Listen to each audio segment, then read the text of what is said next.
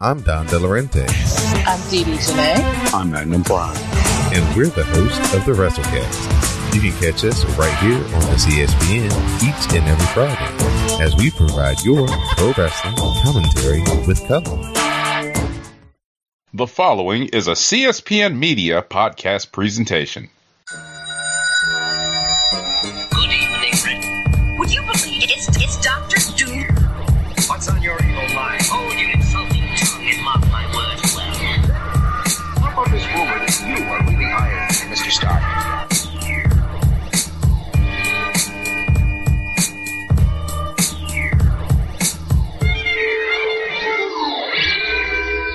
Hello, and welcome to another exciting episode of the Comic Book Chronicles.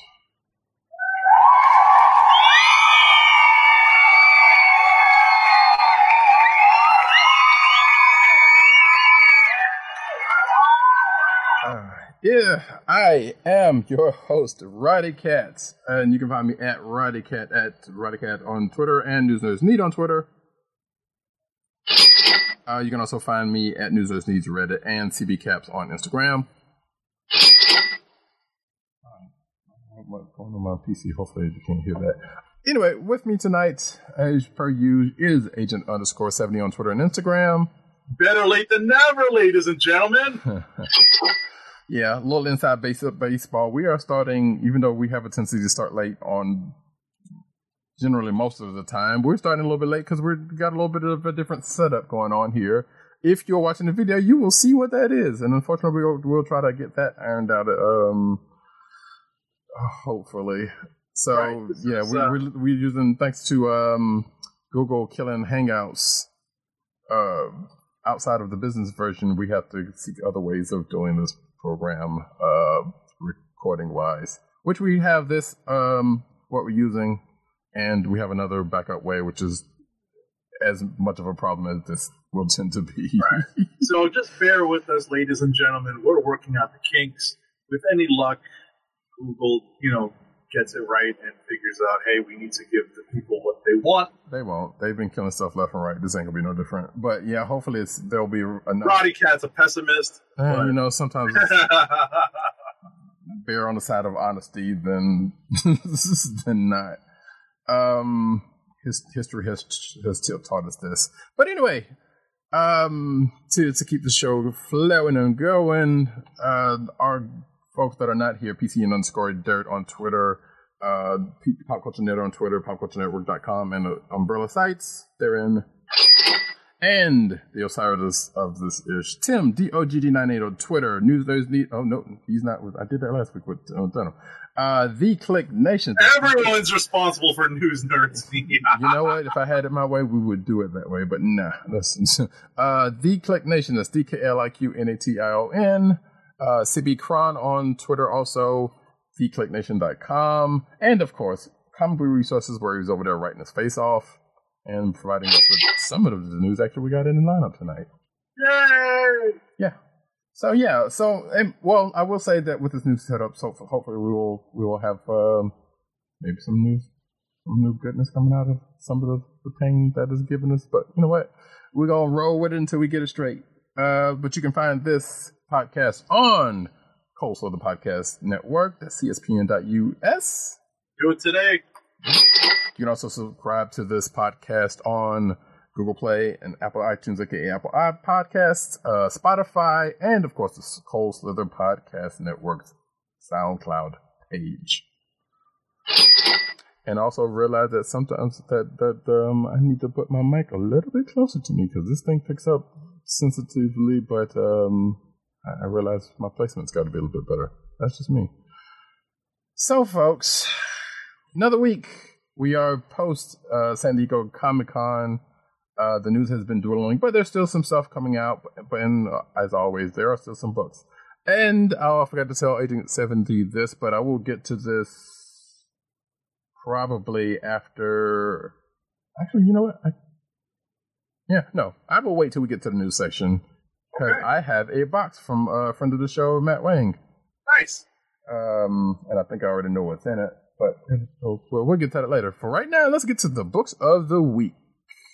All right, we didn't have a chance to discuss what we're going to start with, but We sure didn't. Dang it. let me see what Roddy Cat read. I think we basically read the same list of books, so You know let's what? see if we can't focus on one or two. You know what? I feel like the one big one of the week is probably the one to go with. Powers of X, number 1. There you go.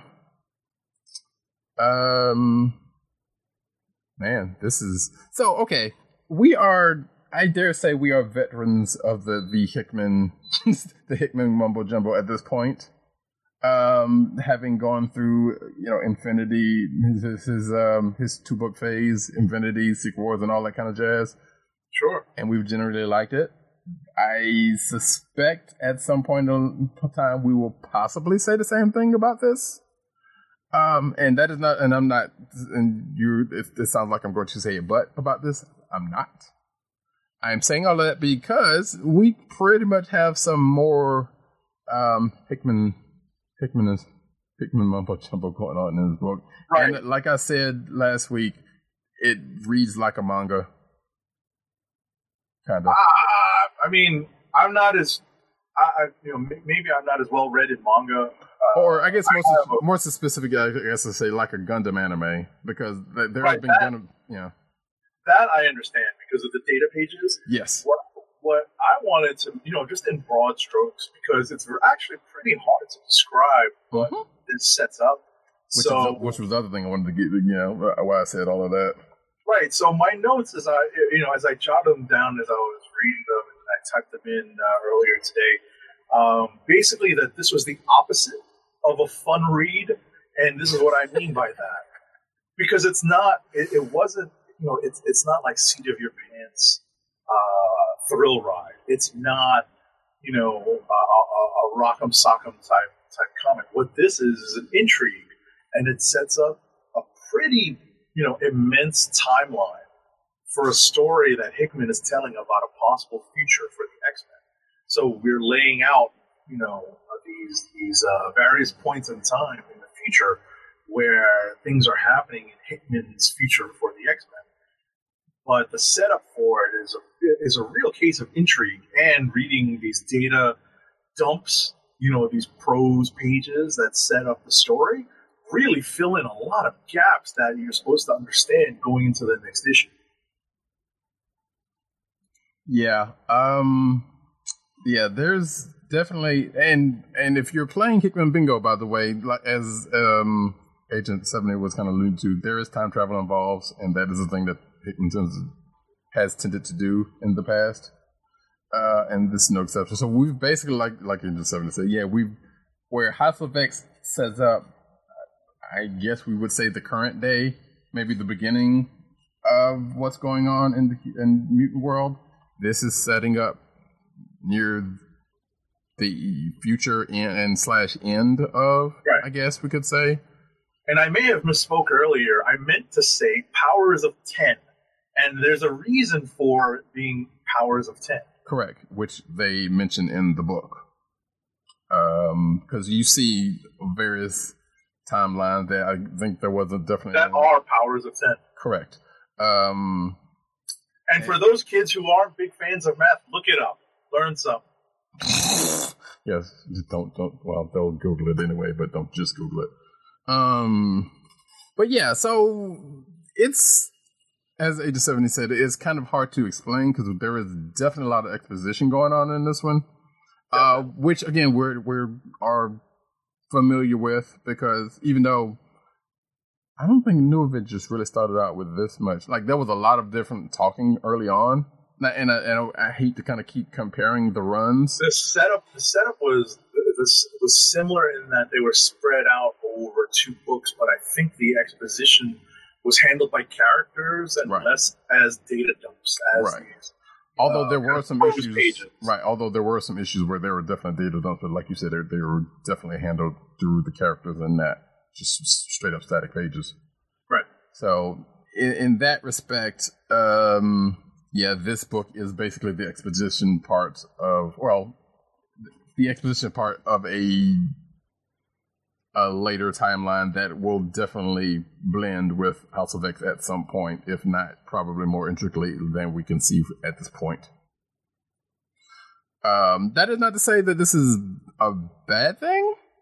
No, it's a start. Like I said, it's an intriguing start. Yes, that is not a negative comment at all. This is something that is worth kind of sinking your teeth into and thinking of what the larger picture is. Right, and as tends to, like you said, as tends to happen, the beginning of Hickman's run usually ends up having more questions than answers. Although, more questions than long-reaching answers. Let's put it that way, because obviously there's a lot of stuff that gets answered like right off the bat, but where it's going to go and fit in the long run, and the questions you come out of that are going to become apparent when that gets answered some 10, 15 issues later.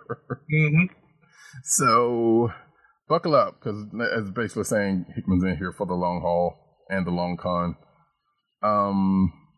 And I joked about this in our back channel yesterday, but I feel like there might actually be some sort of nugget or tie to Secret Wars from Hickman's run of Secret Wars that might come into this at some point and be like, oh, by the way, this was already, this came out of that like a long time ago, but we don't know. And maybe I could possibly be wrong, but I don't know. We don't know. Right. It's definitely worth picking up. It's definitely worth reading. I don't know if at your local comic shop they ran out of these, but I know that at the Forbidden Planet in Manhattan, New York, they were well out of House of X, and I anticipate that they will be out of Powers of X #1 as well. So, yeah, I'm certain. I'm already certain that they're onto second printings, but it's pretty jarring to see a rack of comics empty. Yeah, I honestly didn't make it to the comic book store, so I don't know. Mm-hmm. But I wouldn't be surprised if I talked to a dude and be like, yeah, they totally, they totally rolled them out. So, so this is definitely a potential click of the week pick, because it is, like I said, it's not a negative thing when I say this is the opposite of a fun read. This is something that you sit down and absorb, and that's not a small feat for Hickman and company to pull off. Right, but even though he's got a great art team on these books as well. So right, they're pulling it all together. Right, despite the fact that we have seen some similar beats. I feel like there's still going to be some surprises, so we can't really go in here like, yeah, he's done all this before, even though some of it he has. So that would be a fool's errand to go in and say it's going to be an exact same thing. And you could also say that those might be red herrings. Exactly, because he's no stranger to that either. Right. So. There was one other thing in my notes that I wanted to bring up. I don't know if you noticed this or not, but there was a certain conversation before things just kind of kicked off in the beginning of this that felt like it mirrored something cinematically. I don't know if you caught that or not. Cinematically with the two. Well, I guess so. There's a. Well, you want me to ring the spoiler bell? Yeah, I guess sure. It's not that big of a spoiler. So there was a conversation as well. There's basically a setup at a fair in the beginning of the book, and then there was a conversation between two characters. One being Professor X, one being some young lady who I suspect was Mystique. Totally. Because if you think about where they go after that whole scene happens. So it felt like to me it kind of mirrored the X-Men. In a way, it kind of mirrored the X-Men movies of late. Oh, I read that as being Moira McTaggart. So I mean, could have been.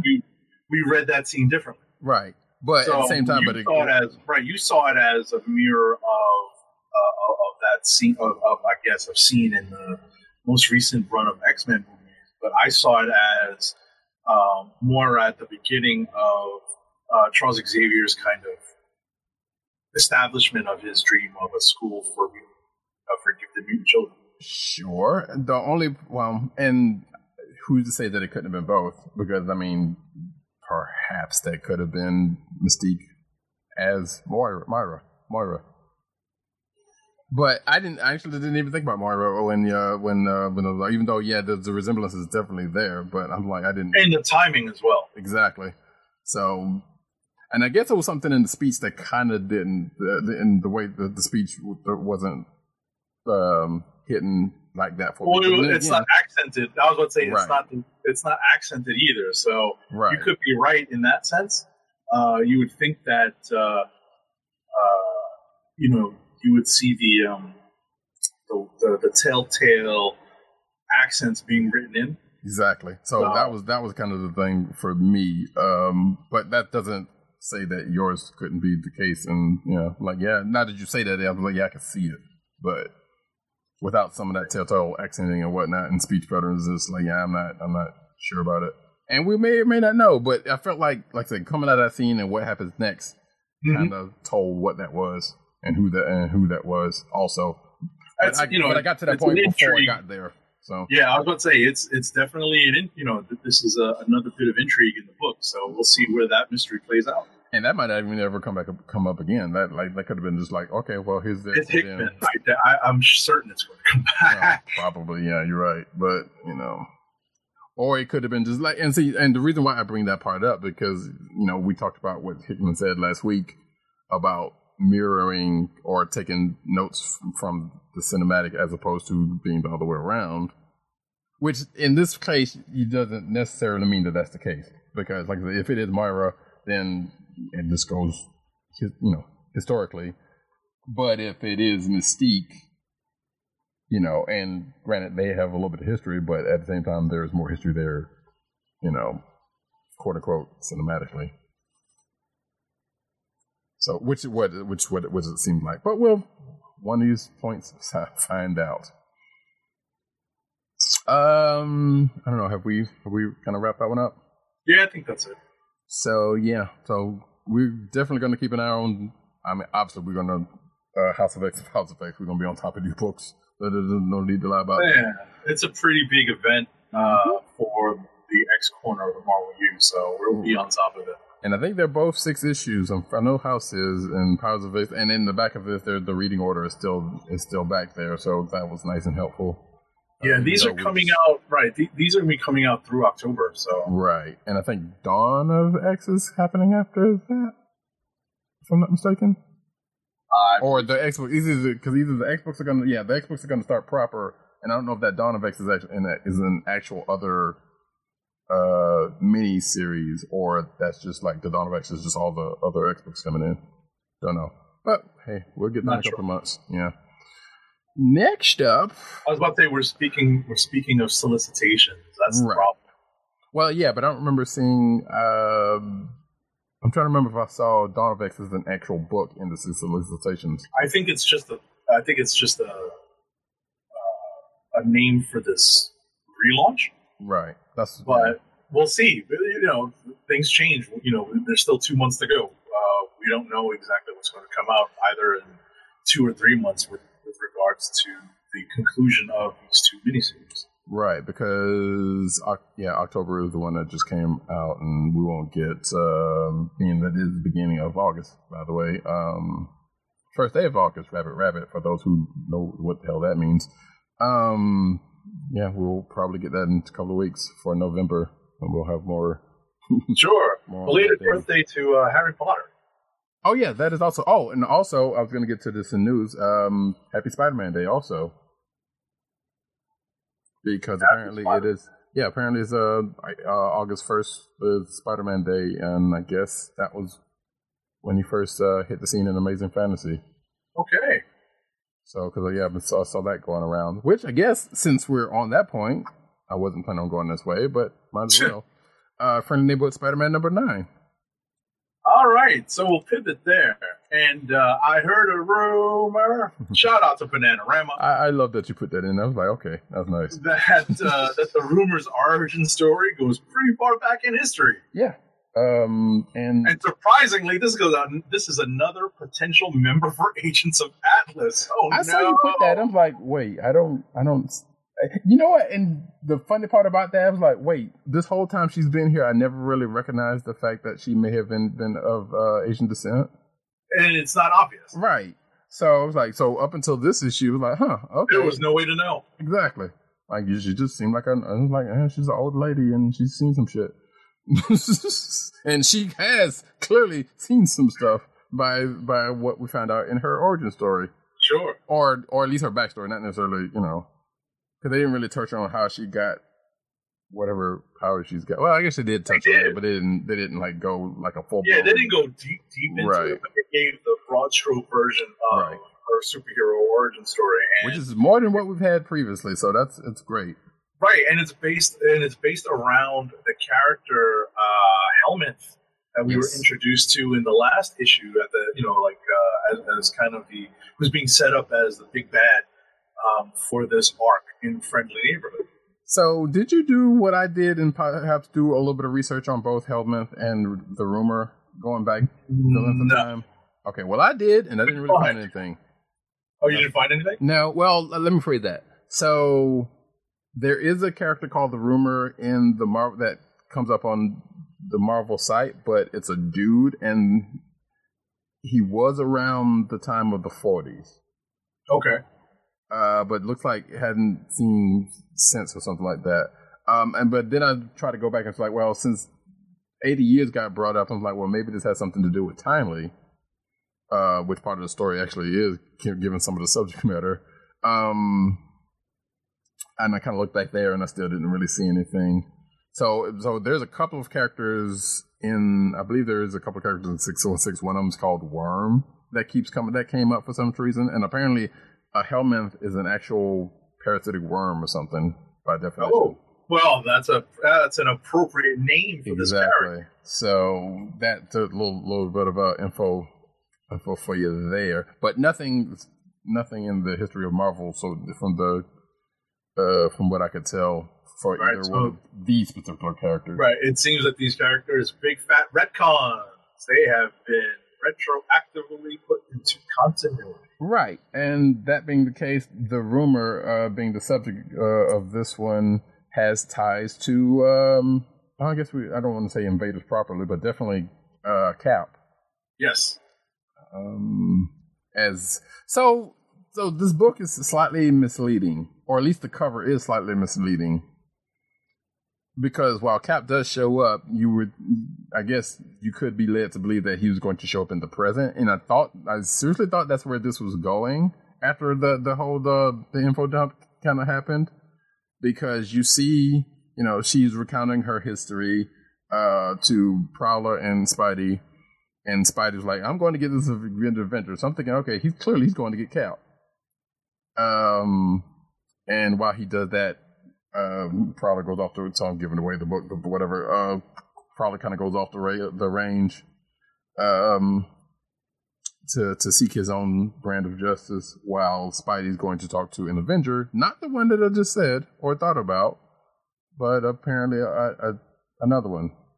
Right, it's a different tactic. Yeah, that seems to be that Tom Taylor and Spidey seem to be taking, because this isn't necessarily a battle they are looking to win with punches. As said in the book, correct. So, but apparently Prowler is still like, I'm going to go punch something. Watch me. Right, exactly. So it's kind of throwing a monkey, trying to throwing a monkey in the wrench, as John McClane would say. Mm-hmm.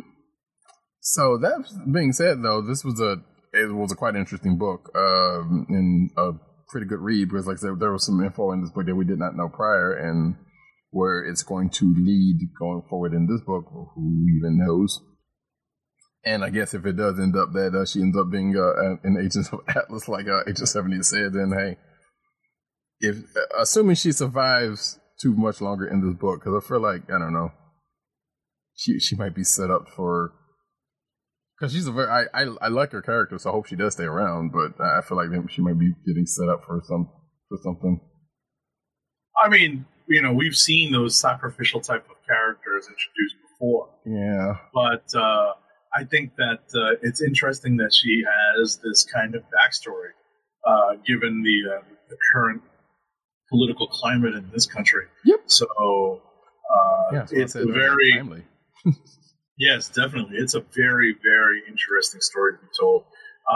It makes me want to, I have to double check to see what my physical run of Friendly Neighborhood is right now. I think I'm missing a couple of issues here and there, but definitely want to make sure I pick this one up because I rather liked the rumor story, and I'll freely admit I think I pulled up Bananarama on Google to see what they've been up to.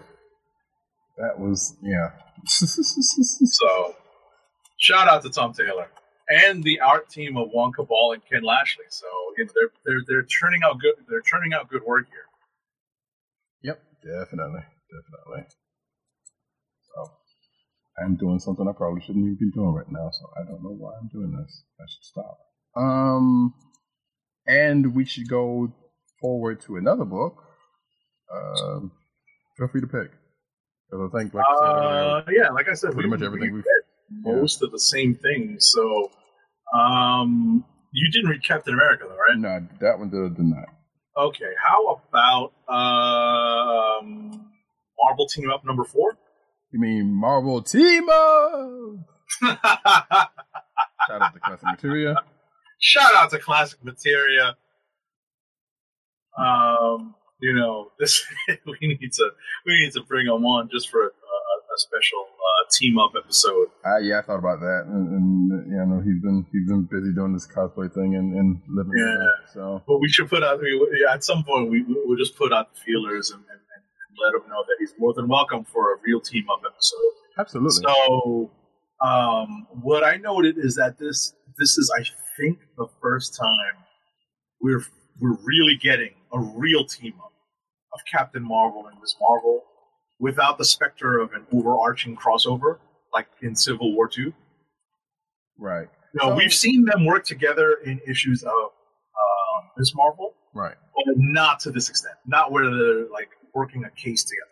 Yeah, and apparently this going into this volume of the book, we weren't sure whose book it was going to be going forward, because the first arc was Spidey and Ms. Marvel, which classically this was Spidey's book, right? So apparently this is Kamala's book going forward, at least so far going forward, right? If not that, a good a rotating cast of stronger lead characters who carry a team up story. Sure, which I'm fine with if it's Kamala's. So I can't think of too many other better people who would be that versed in the universe, much or around enough in the universe to organically be in a team up with somebody.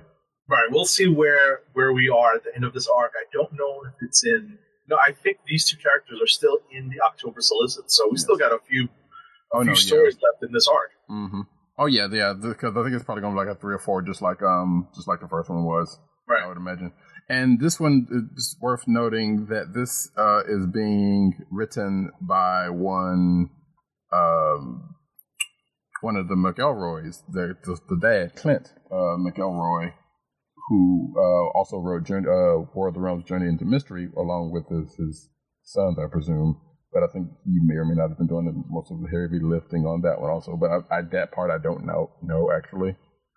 But he's doing it this way, which, like I said, tally up the writing thing again. Anyway, that being said, we also are caught up with what is going on in Marvelous Miss Marvel, because we see her here in her new suit. Magnificent. Excuse me, sorry. And Marvel still works. Maybe that'll be the next one. When they reboot, I hope they don't have to reboot it anytime soon. Hopefully not, but the way they're going, who knows? Right? They need a number 1. Yeah, don't necessarily need them, but they'll do it anyway. But regardless, so yeah, like I said, she has her current new suit that she just got in the last issue, and actually she kind of tells Carol, well, she kind of hints around what's kind of currently going on, or at least the last currently going on, which is, I like a nice little bit of continuity. That's there, so I appreciate that. Oh, and there is also a little bit, which I'm assuming you would know a little bit better about this, because Carol kind of talks about what I assume happened, or at least Kamala apparently already knows what happens to Carol's mom in that life of. Oh yes, that was the crux of the story of the life of Captain Marvel. It was a limited series, a 5-issue limited series that was published, I believe, earlier this year, going into late last year. That sounds right. Yes. So yeah, there's a little bit of that touched on it, which they don't footnote or anything. Right, because it was published sort of in conjunction with the release of her movie. Right. So yeah, that fits. So there's a little bit of that if you're interested and you see that part and be like, what? You know, if you're obviously there are probably hardcore fans of Carol who have probably devoured that stuff by now, but there might be some who are casual fans who didn't know that. But I know you said you enjoyed that book, if I'm not mistaken. I'm gonna put in your words. Yes, it was definitely an enjoyable read. It definitely retcons a few things that we thought we knew about Carol and her origin. There's an important thing that changes, but that's really the point of the story. Is the one important change to Carol Danvers' origin. But other than that, I thought it was a pretty well told story. Right. So it's still a fun read if you're able to pick it up. It's probably going to be on Marvel Unlimited at some point soon, given the current date. But if not, you can take a look at it in the back issue section of your local comic shop, or I'd have to check to see if the trade paperback has already come out. But there are ways for you to catch up on this. Yes. But with regards to this issue, I was very surprised to read this and kind of agree with McElroy's voice for Kamala's mom in particular. There is a scene in which Carol and Kamala are at brunch at the Khan household, and there is a story being concocted, and Kamala's mom is having none of it. And she adopts a voice. There is a voice there. There is a mother's voice, an immigrant mother's voice, an Asian immigrant mother's voice that is so familiar to myself that I was impressed that McElroy was able to capture that. I feel like, because what it seemed like, obviously I would hope there was some crosstalk between Marvel groups, and I would like to believe that some of that was informed by, probably Soledad Ahmed and maybe even G. Willow Wilson at that point. But right, I mean, I would like to believe Sana Amanat is still an editor there. Correct. Well, I don't think she's editing this book anymore, but she's still an editor. Oh no, she's her title's changed now. She's not editing anymore. Right. But regardless, she's still around. But I'm just saying, in the creative, in the creative pool, right? Because otherwise, we wouldn't have had, the beat that we do have. Like I said, the current goings on being put in here and whatnot. But yeah, definitely that was a voice of like, yeah, I could totally see that same thing happening in the current Ms. Marvel book. And like you said, you have firsthand knowledge of that voice, right? So. Being familiar with that voice, I was glad to hear, and I would sincerely hope, that Saladin Ahmed and maybe even G. Willow Wilson, would might have provided some information on that. But but otherwise, the team up is the team up kind of revolves around some damage control issues. I both love and hate that. Right, and the culmination of these damage control issues is the reveal of a long lost character, and I have to admit, my reaction was, "Oh no!" Well, mine was like, "What?" Yeah. Like how? Which I think they even alluded to, or in the back of the was like, we don't know if that person is actually that person. Exactly. So there is that. But at the same time, I'm like, well, and that version of that person is like, huh, okay, weird. But that being said, yeah, I don't know. That's a weird version of that person to show up, even if that is actually that person, which it technically shouldn't be, from what we know. Right, but ultimately, like I said earlier, it's really fun that this is I think this is really the first comic that has Captain Marvel and Miss Marvel working a case together like this, where we're seeing, every page is with one or both of them. So it's really a great, no offense to the supporting cast in the Miss Marvel comic, but there's oftentimes we find that in the Miss Marvel regular series, we have to kind of check in on their stories as the main story is being as the main story is kind of carrying along. This one, other than that little brunch bit, we're not really dealing with any of the other supporting characters. So it's really these two characters, and it's really fun to see them playing off of each other. Right, yeah, because this is more one team up, two more Miss Marvel, part than being just Kamala's. Right. So,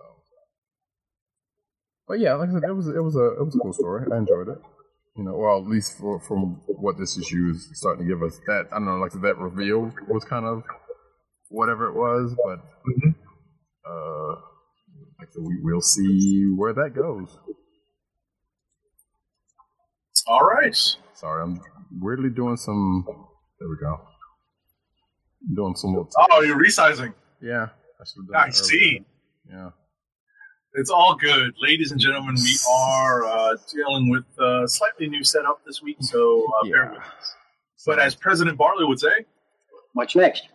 What is indeed next? You know what? Let's do FF. Sure. And then we'll get to the other team book. Matter of fact, yeah, let's kind of. I hate to be the one to speed this along, but it's all good. Fantastic Four number 12. It's there's a great opening scene. Yes. In this. The opening splash page made me laugh.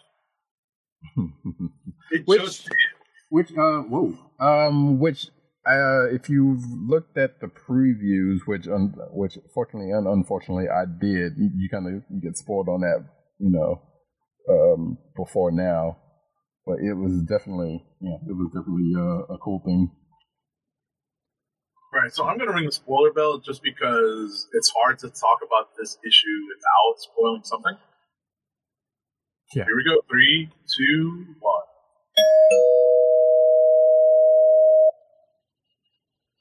So the whole point of this issue is that it's the one time of year that Ben Grimm gets to shed the beautiful orange rocks. And classically, it's usually the one time of year another confrontation tends to happen, except for it hasn't happened that often in recent years. But sure. But classically, what would happen fairly often. But we'll get to that in a little bit. So yeah, so Ben and Alicia are finally going on their honeymoon. They get seen off by the rest of the family. There's some, hey, take care of this and that, and that's no work type stuff. I doubt they're going to call Luke Cage if anything actually happens while he's gone, but it is what it is on that front. And there was a beautiful burn that Ben kind of just leaves Johnny with, which is kind of at the point as an old joke, which Johnny's kind of upset with at this point. It's a really old joke. Like we're talking multiple generations of fans here may not at get this point. Sure. Yeah. So, but it was a beautiful burn. I was like, okay, that was great. Which I won't spoil it. We won't spoil that here. But it was if you are of a certain vintage and you read that part, you'll know it. And if you don't, and you want to read up on that, you can go search on that and see what was the deal on that. Because Yeah. That was the Right. thing that happened. Right, so we know what the premise is. Mm-hmm. The Grimms, Ben and Alicia, are going on their honeymoon. And you know, superhero shindigs, parties, weddings never go off without a hitch. There's always something going In wrong. fact, Ben had said something like that right before they got married, because they was like, nope, we're not doing any of this, because every time somebody gets married or something, like, you know, or a bachelor party or something, you know, something always jumps off.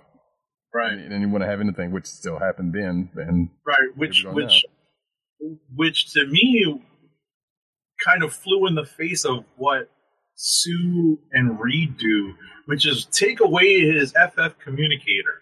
I'm like, come on, he's not going to answer. I know that. Listen, I understand the thought behind it. It's all with good intentions. Right. So we all understand why they would say, look, as Roddy Cat mentioned earlier, look, we got this. We'll call up Luke Cage. You can have your vacation. We don't need you to come answering. But guess what? Communication is a two-way street. Well, there is that.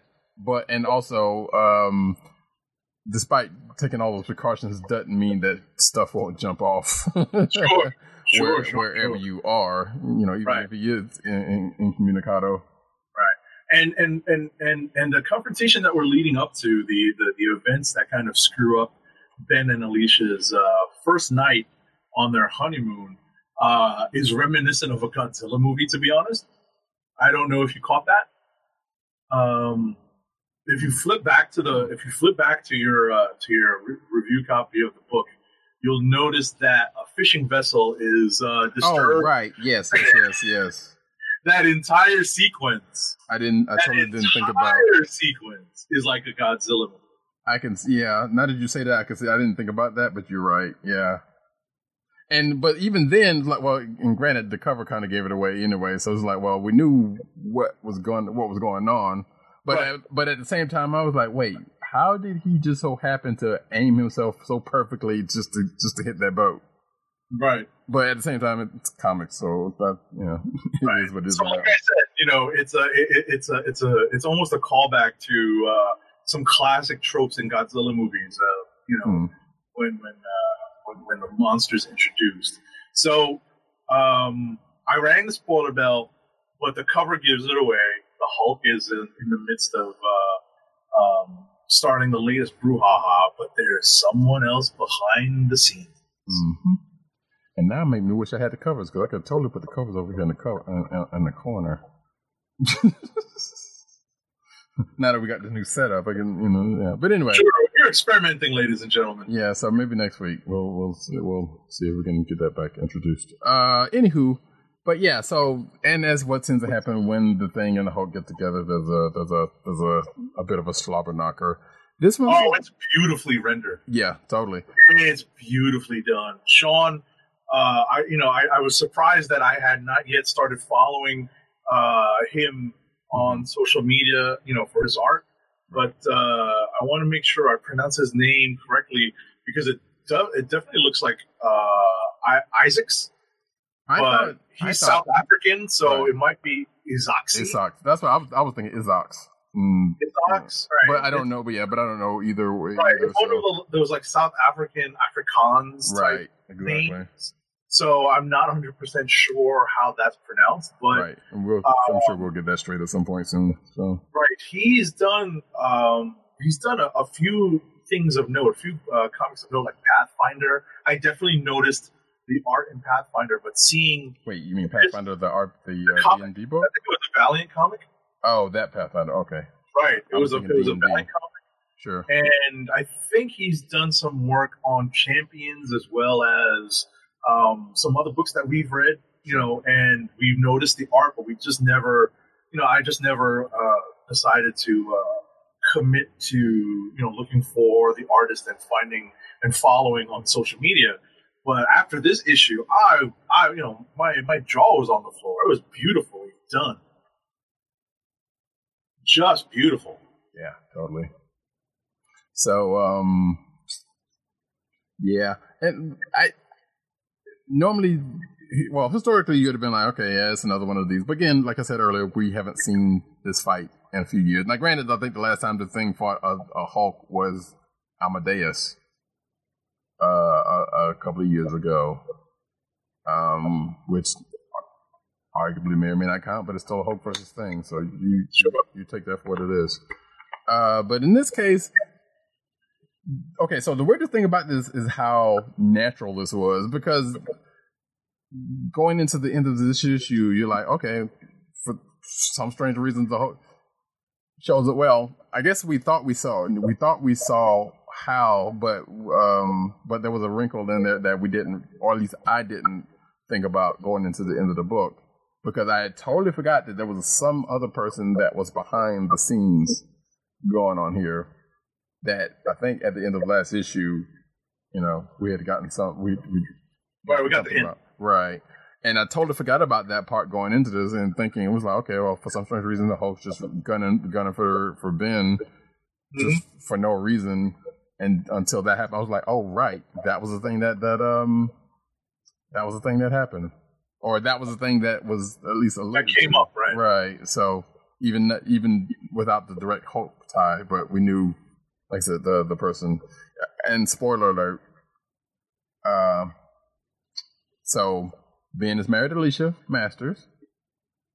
There is a classic FF villain who is related to Alicia. That would be her father, the Puppet Master, and he's a part of this, which is why the Hulk is gunning after Ben. Which that part was kind of weird to me, because I thought, given, like, I can't remember if it was like the wedding special or whatever. I thought they came to an understanding, but then again, if I remember correctly from that, Alicia had a little hand in that happening. Right. And I don't know, and I'm hoping that's probably going to get addressed at some point, because surely that shouldn't have been put there and not just dropped just like that. But we see the Puppet Master kind of sort of back to his ways, and not liking the fact that his daughter's, well, he doesn't really say this outright, because like I said, we only see whatever, just kind of gunning for Ben again, like he classically was. So I assume we're going to get a little bit more on that in the next issue. Right. So I thought this just was such fun to read. It was just a fun read. Totally. My notes, just as we said earlier, the story is nothing really new as far as an FF story is concerned, but it's just well executed. So those are my final words on it. Right. And we've already that's just kind of restating everything that we all said about, that we both said on it. Right. Except for one thing, because there is a wrinkle to this fight that that we talked about earlier that is going to come up next issue, in that the fact that at a matter of time, Ben is going to end up turning back human. Right. It's that time of the year. Right. So that's going to, and they made lengths to show, how much time was going to be that fight's going to have left before it gets abruptly ended. Might as well go ahead and say. Right. So, listen, this is Dan Slott tweeted or Instagrammed out that this is definitely an issue that you can jump onto Fantastic Four with. Right. I wholeheartedly agree. Yes, because you need no prior knowledge of what's been going on in the last few issues. Right. This is definitely worth the buy-in. This is a great place to buy into the story. Mm-hmm. And basically, like we've been saying, a pretty classic FF, story. In a sense. So that being said, I guess we can go on to, well, which one you want to do? You want to do Avengers? Yeah, sure. All right. Avengers 22. This is the start of, there's an interesting setup and a start to the big Ghost Rider storyline that's been teased in the pages of the Avengers. And spoiler alert,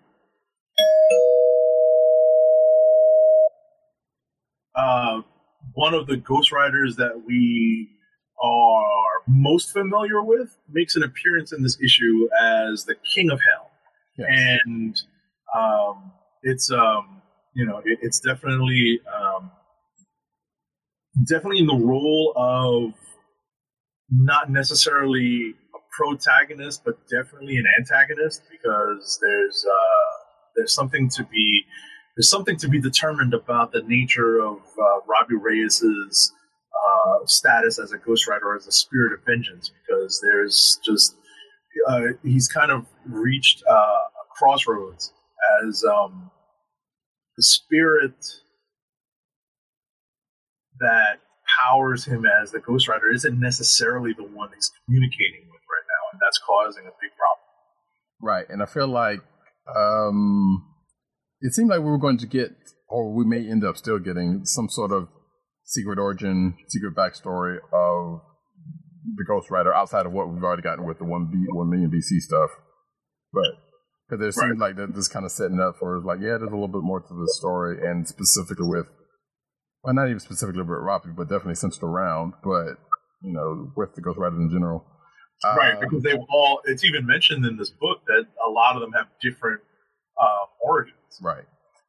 Now, that being said, I was going across CBCap's Instagram earlier today, and I didn't forget about this, but it just reminded me that there was a particular Moon Girl and Devil Dinosaur story where there was a couple of Ghost Riders showed up. One that was on a tricycle, and one was on one of those big, I can't remember the name of those, the big bicycles with the big wheel and the little small wheel in the back.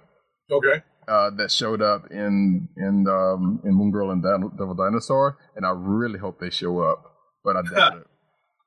Because I think we can safely say that Robbie and Johnny are there. Danny Ketch is probably going to show up. They mentioned them here. Maybe there's going to be someone else that'll show up, or maybe like Phantom Rider or somebody. Well, they've already teased Cosmic. Well, yeah. Cosmic Ghost Rider is going to be in it also. So, like I said, and I'd assume all that's going to just blend together and be some kind of, there's going to be some sort of secret history thing going on. Right. It's weird that you would get this in the pages of Avengers, but at the same time, it's in the pages of Avengers because unfortunately Ghost Rider really can't hold its own title right now. This is kind of a this is a backdoor pilot sort of into their new book. That. Yeah, I mean, because his book seemingly, while the numbers did and did not bear out, but I know his book was kind of liked by a bunch of people. Which I read it, but unfortunately, the character has not cult followings, but followings according to which Ghost Rider they grew up with or knew best. And it's unfortunate because now we have a third or fourth or however many Ghost Riders that we want to count. But we're really talking about the main three that we all sort of know. For folks of a certain vintage, Johnny Blaze is their Ghost Rider. Shout out to Method Man. Yeah. But then there's those of us who grew up, or at least came of age in like high school, and Danny Ketch was running around with an updated look as the Ghost Rider. So, and that's the Ghost Rider that really populated the pages of comics for a while, and that was the Ghost Rider that brought Johnny Blaze back to comics. Right. And now Johnny got. And now there's Robbie. Right now there's Robbie. Well, and Robbie had I guess you could say the benefit, or at least the addition of being on Agents of S.H.I.E.L.D. for a brief minute, which I'm sure the comics had more to do than the actual. Right. Agents of S.H.I.E.L.D. had less to do with that than the comics did, but because he drives Dom Toretto's car. So that's a big difference. That is a big difference between his character and the previous writers. Or who's to say that Toretto's not a Ghost Rider? We don't know.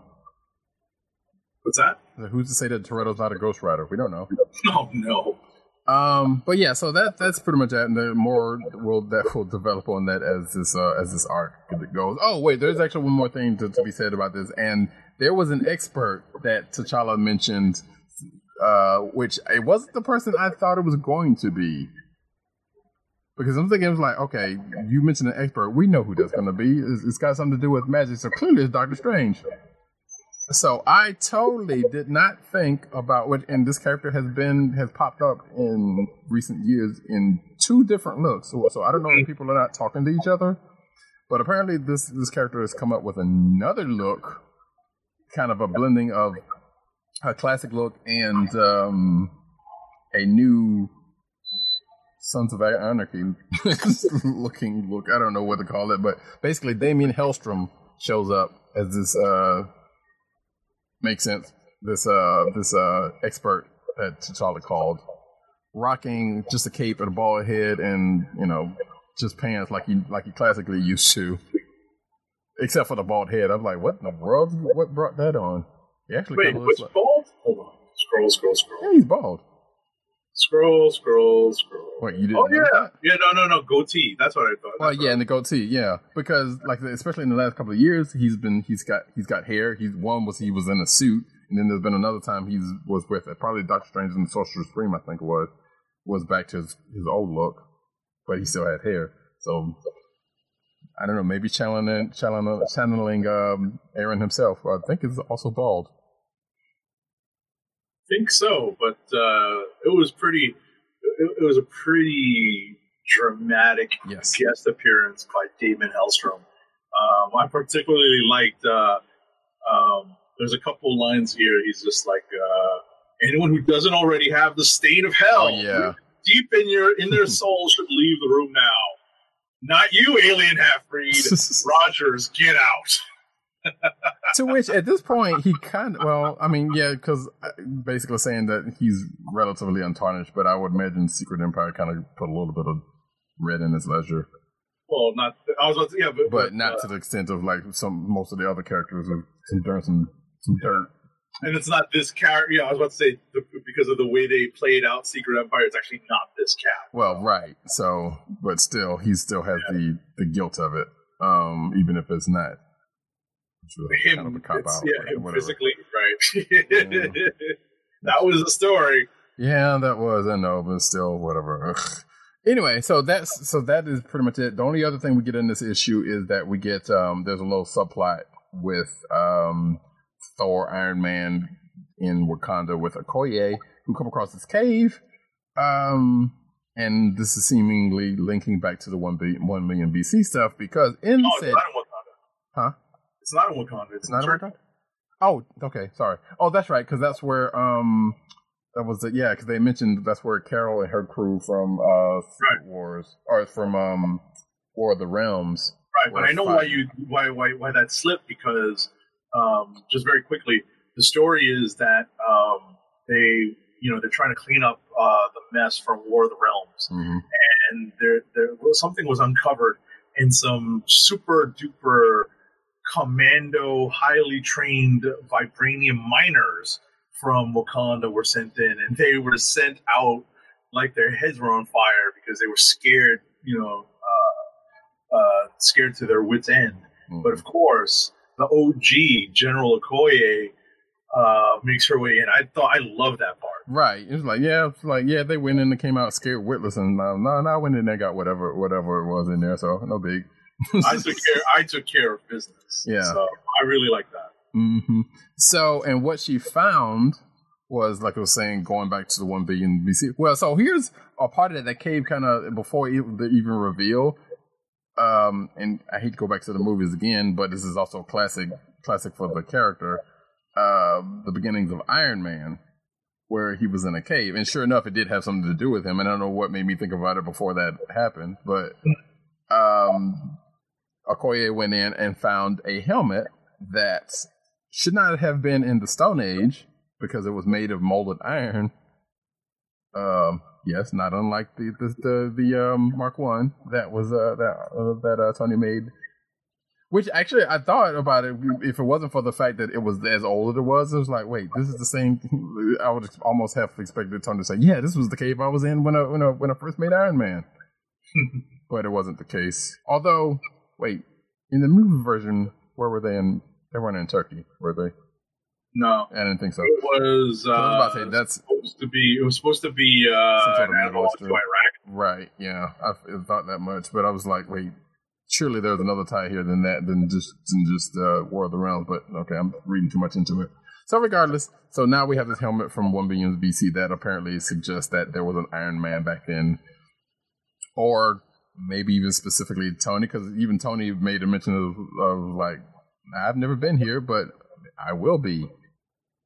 Suggestion maybe he time traveled there's a lot in this issue that has been teased going forward, and this issue does a lot to start setting up those stories. Right, and not the first time for time travel for Tony, so I wouldn't be surprised that would be something. Although the fact that he doesn't remember it is a whole nother thing. But because it was teased, I'm sure we will get that. Right. And it kind of groaned a little bit because I was like, okay, yeah, we know we got the 1 billion BC Avengers out there, and pretty much most of the Trinity was actually no, it wasn't. It was just basically Thor, because there was no Captain America there. But regardless. No, that was the thing. So it's not like the Trinity was there. So I'm hoping they're not really setting up the fact that it's like, no. By the way, the Avengers was there, and it's the Trinity minus the actual original Avengers analog. So anyway, all right. So we've got a couple of books left. The last book that we have in common is Black Panther number 14, and after that we'll go into Rapid Fire. Yep. I like your notes on this. I only noted a couple things. That we've got a real action-packed issue, and we've got some serious Star Wars, although in deference to Roddycat, I think he would rather I say that there was some serious Star Trek-like action. I mean, this whole couple of arcs has been Star Wars in nature, so no, I'm still with you on that. The only reason why I said that there was that Star Trek because of that one ship. So yeah, spoiler alert: there is a ship that looks like the Enterprise, but a Wakandan version of the Enterprise, which is why my notes kind of suggest as much. But no, there's a total Star Wars thing going on between these whole last couple of arcs. So no, I'm in total agreement with you there. Yeah. I mean, as the action is picked up, as the mystery of the identities was solved and memories were restored. Things have been moving at much more of a quick pace than they were at the beginning of this Wakandan Empire arc, way back at the beginning of this series, because we are now at issue 14 and we're still chugging along. So, but we're seemingly at the end of it, though, because especially if the next cover is a suggestion. Yeah. So, but as I mentioned, we're definitely moving along at a much quicker pace and a much more. Star Wars, we've got to save. We need to hold off the Empire so that we can evacuate the rest of the people. Mm-hmm. And all those story beats were very Star Wars for me. Right. Yeah, which also in my notes kind of alluded to that as well, because there's a definite analog you could kind of tie to this, and maybe even going into or going back to or into A New Hope, or going into Return of the Jedi, with what happens near the end, with a very big difference out, obviously, but because it doesn't end out nowhere near the same as what happens in those movies. Gotcha. But there are some definite ties, and I'm fairly certain. I don't know if he would admit to this or not, but Ta-Nehisi Coates probably took more inspiration from Star Wars than he would like to let on. Sure, maybe not. We don't know. I mean, it's his Wakandan space opera. So basically, yeah. All right, let me spin up the rapid fire gun so that we can move into rapid fire.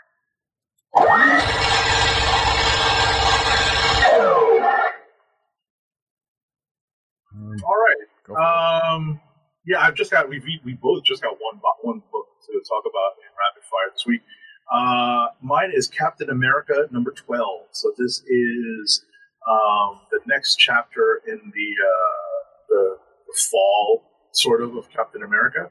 And in an interesting turn of events, there's the return of a cool uniform and a great twist ending involving the Dryad, who is a new character that was introduced in this arc. I kind of have a note on Adam Kubert's sometimes wildly inconsistent art. There's no inker on this book, and Matt Miller is listed as the color artist. One benefit, or sometimes curse, of a solid inker is that a solid inker will finish penciler's loose lines and straighten or even out some forms, some bodies or buildings. some of the panels were apparently loosely penciled at various points in the book, and it was disappointing to see that the color artist didn't do all that much to make necessary changes. But otherwise, I like I like the general tone of the book, and I like the return of the cool uniform. And the cool uniform is more modern than what you think Cap's alternate uniform, other alternate uniform. I see. Well, for myself, as I do this, hiya, haha. Actually, I don't need to do that. Sorry, just screwing around with some stuff. So yeah, my book is oh sheesh, where is my last book? All right, Death's Head #1, which came out this week, and I got Death's Head wrong. Thank you very much. Or gotta make sure that posture is right, y'all. So this is the new book from I don't know, I can't remember if this was I doubt if it's an ongoing. I think it's a miniseries.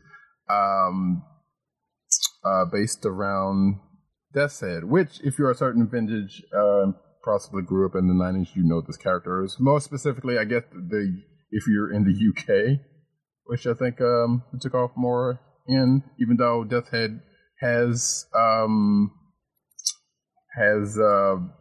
been in and out of the universe during the 80s and 90s. So in this case, we hadn't seen him in a while. He's was out of commission apparently. But what we come to find out is that the reason why he was out of commission is because he had a run-in with, and I still hate this version of Yondu, but he was working for Yondu, but apparently, let me know if you've heard this before. He was doing bounties for Yondu, but he was not as getting them as fast as other people that Yondu was employed. And Yondu thought he was being taken advantage of because their arrangement was, hey, you get me new parts, I get you bounties, or basically anything. And Yondu basically took it as like, well, I'm being fleeced because even though I get you new parts and whatnot, you know, you're still not bringing in bounties as fast as these other people. And so he put our bounty out on Death's Head, which led to a little scuffle and Death's Head being ejected to what looks to be, I don't want to say current day. Yeah, I guess it was current day New York because that little thing kind of took place at a different time in a recent past, I guess, where he ends up being not employed, but he gets used up by a rock group as an amp, and he reboots and starts to scuffle, and ends up meeting up with Wiccan and Hulkling, of all people, who, you know, fight him for a little bit, and then they deal with him and end up ends up putting them at their house. And then half the issue ends up being a little bit more about Wiccan and Hulkling than Death's Head himself, until we get to the last few pages when Death's Head wakes up and tries to go after them, and come to find out for some strange reason why Wiccan was looking at a whole bunch of universes to see whatever he was trying to look for, which has been a problem of his in the past in Young Avengers. Death's Head wakes up, attacks Hulkling, and there is, for some strange reason, a upgraded or newer version of Death's Head underneath their bed for some ungodly reason, and apparently Wiccan can explain, and that's where the story ends. I enjoyed reading this. It was pretty fun, and I will definitely be checking this out. Like Death's Head, I know he's shown up a few times in the past, and I remember when he kind of came about and kind of showed up in other people's books, and he has been even recently. I think he showed up in Iron Man relatively recently. Okay. If I'm not mistaken, but I didn't read it. But this was a fun read. Like this is Teenie Howard on writing, and I forgot who's doing the art. But that is my book. While I get the information, we can do Clicks of the Week. All right, Clicks of the Week. And we already got Fiddle, what are you doing? Oh crap. Oh well. We already got Tim's and Dirt's picks of the week. And to no surprise to no one's, Tim's is Powers of X number 1. Yeah. Powers of 10. Yes, exactly. And for Dirt, which I am not going to go through this Hickman-like wall of text that he put in here, but Red Hood and the Outlaws Annual number 3, which basically, so yeah, what's been going on with, to recap really briefly, what's been going on in that book is that, well, at least this last volume, Red Hood's been on his own, but previously, in the start of this volume, he was with Bizarro and Artemis. They end up splitting apart, and Bizarro and Artemis end up in another dimension or something or other. And Red Hood's been on his own. Bizarro somehow, somewhere in there, got smart. So, and so Artemis and Bizarro has been dealing with their own thing while Red Hood's kind of been doing his own thing in his own book. And I guess this is them kind of bridging those two together, or basically catching up with what's been going on with Bizarro and Artemis. And yeah. Okay. That's the basis of this. So yeah, apparently he's been enjoying this book because I know we talked about it the other night when we were kind of doing our testing that he's been on top of this book. So cool. For ourselves, I'm tempted to pick Powers of 10 number 1 as well. I refuse to call it Powers of 10. I refuse. It's what it is. I refuse. I say. It's all on you. Hickman has instructed us that the title is actually... I refuse!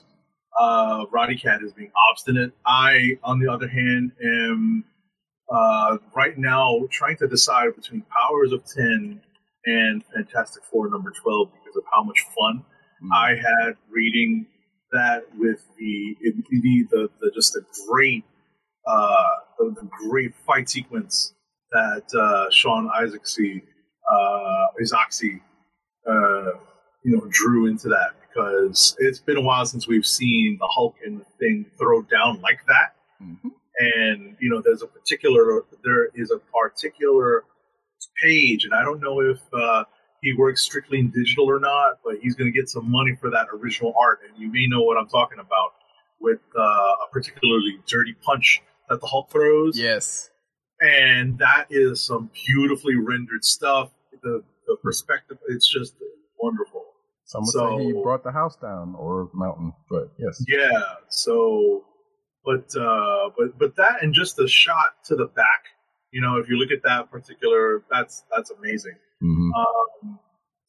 But I think overall, based on the intrigue that was set up, I'm going to go with Powers of 10 number 1. I'm going to vote for that this week. All right, Powers of X it is. Fuse, dang it. I think for myself, that Fantastic Four is a really good pick, but I feel compelled to go off the range and say Friendly Neighborhood Spider-Man number 9. Nice. Nice, man! If I had the Bananarama song queued up, yeah, because I my first pick was definitely that Fantastic Four, and I'm not going to cheat this time, and as I have in the past, and do both picks. I'm not going to do it. I might just do it. We'll see if it happens. Listen, I've done it before. It's been a while since I've done it, but I've done it. True, but Fantastic Four number 12, definitely check that out. But I'm gonna go with Friendly Neighborhood Spider-Man number 9. So before we get into the news, there's an ad read. Our first ad read of the night is for Funko, Fun at First Sight. Your home for exclusive collectibles such as their world famous pop vinyl bobbleheads, apparel including t-shirts, hats, and socks, and brand merchandise such as custom DIY pop figures, art books, and skateboards. And now the listeners of the Comic Book Chronicles can enjoy 10% off your entire purchase when shopping at Funko. To place your first order with 10% off, And to help keep our show free for you, go to our network's website at cspn.us. That's cspn.us. Then click on the Keep Our Podcasts Free link at the top of the page. From there, scroll down to the Fun Code link and place your order. When you get to the checkout, put in the offer code SHOP10 for your 10% off discount. Fun Code through cspn.us. Do it today. Now we get into the news.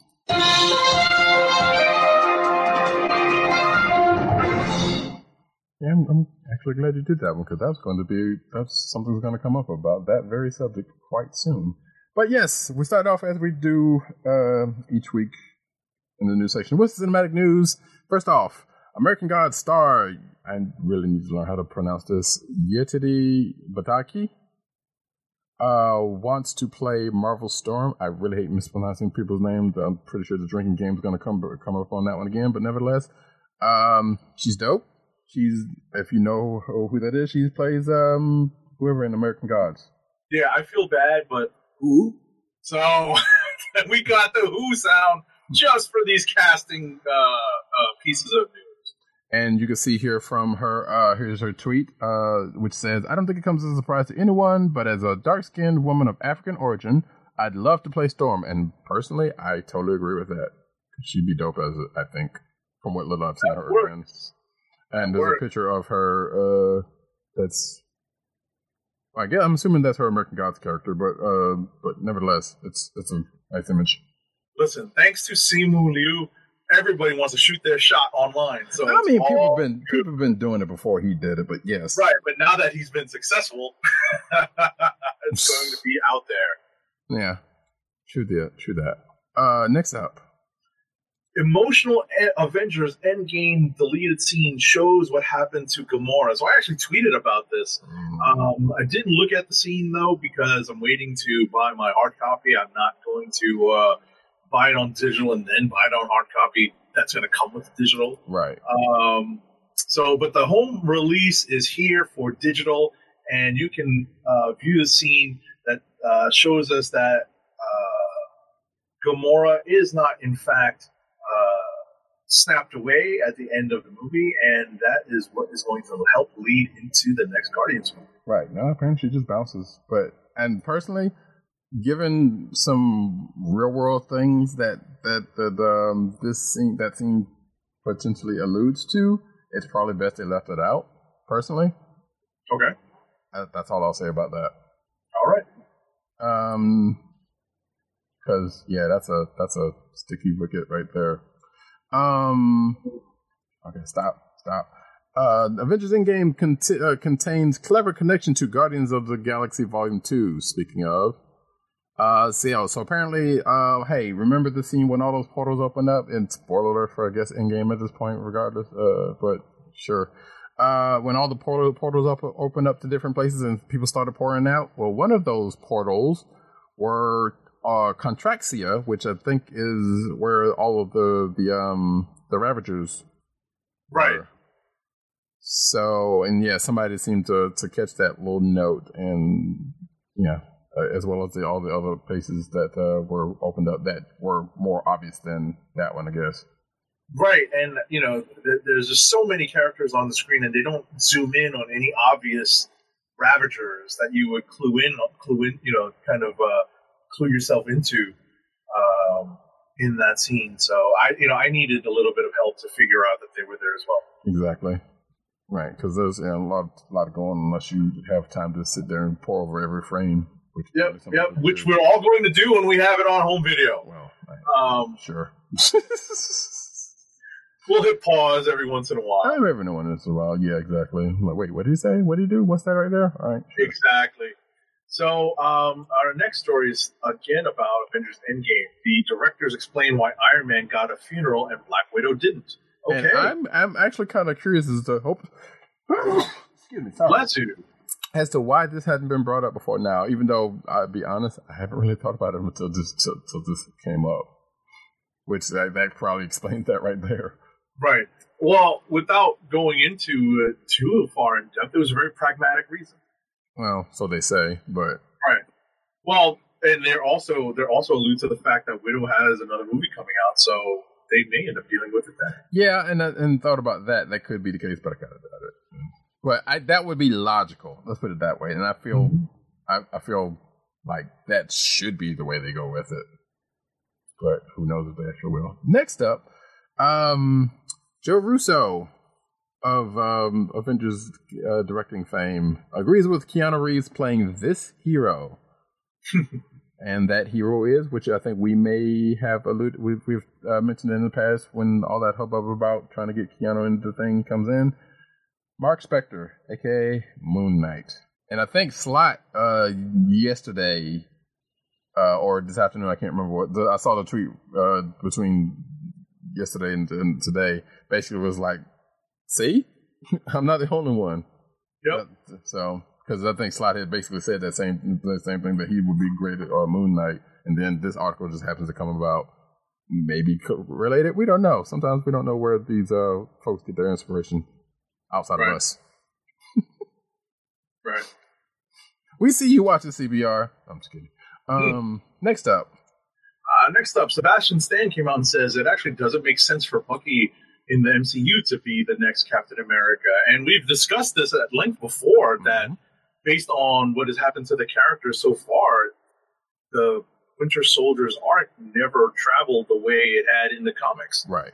So there was no way to justify Bucky getting the shield at that point, given who had been snapped away 5 years hence. You know? And you know what? And as much as I hate to say this part, because I'm sure someone would take this and run with it, I don't think that Sam really did either, because he also got snapped. But he was also on the side of good for a lot longer. Well, this is also true. That's the justification. Well, yeah, because he was rolling with Cap through Civil War, and I get that.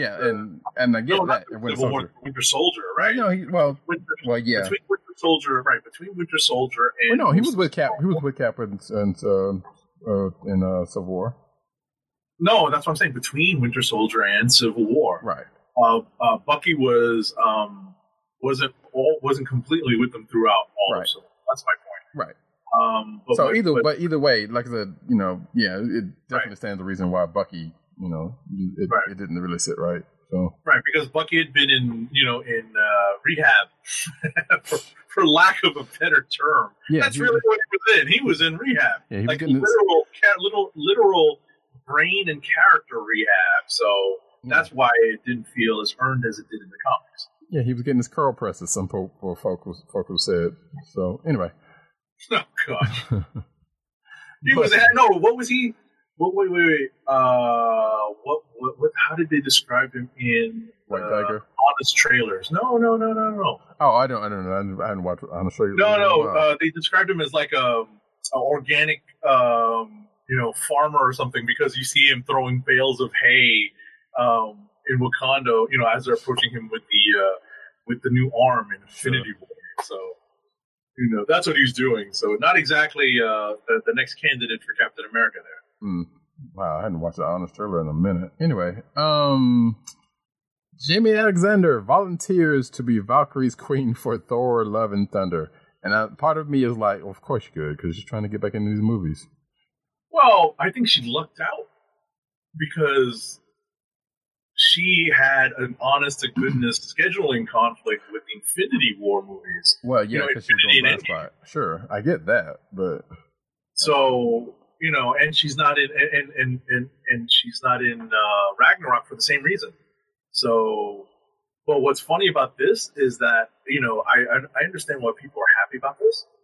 They like the idea of it, but it saddens me because Sif was supposed to be Beta Ray Bill's love interest when he comes in.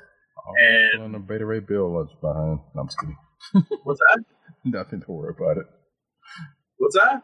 I said don't worry about it. The snide remarks?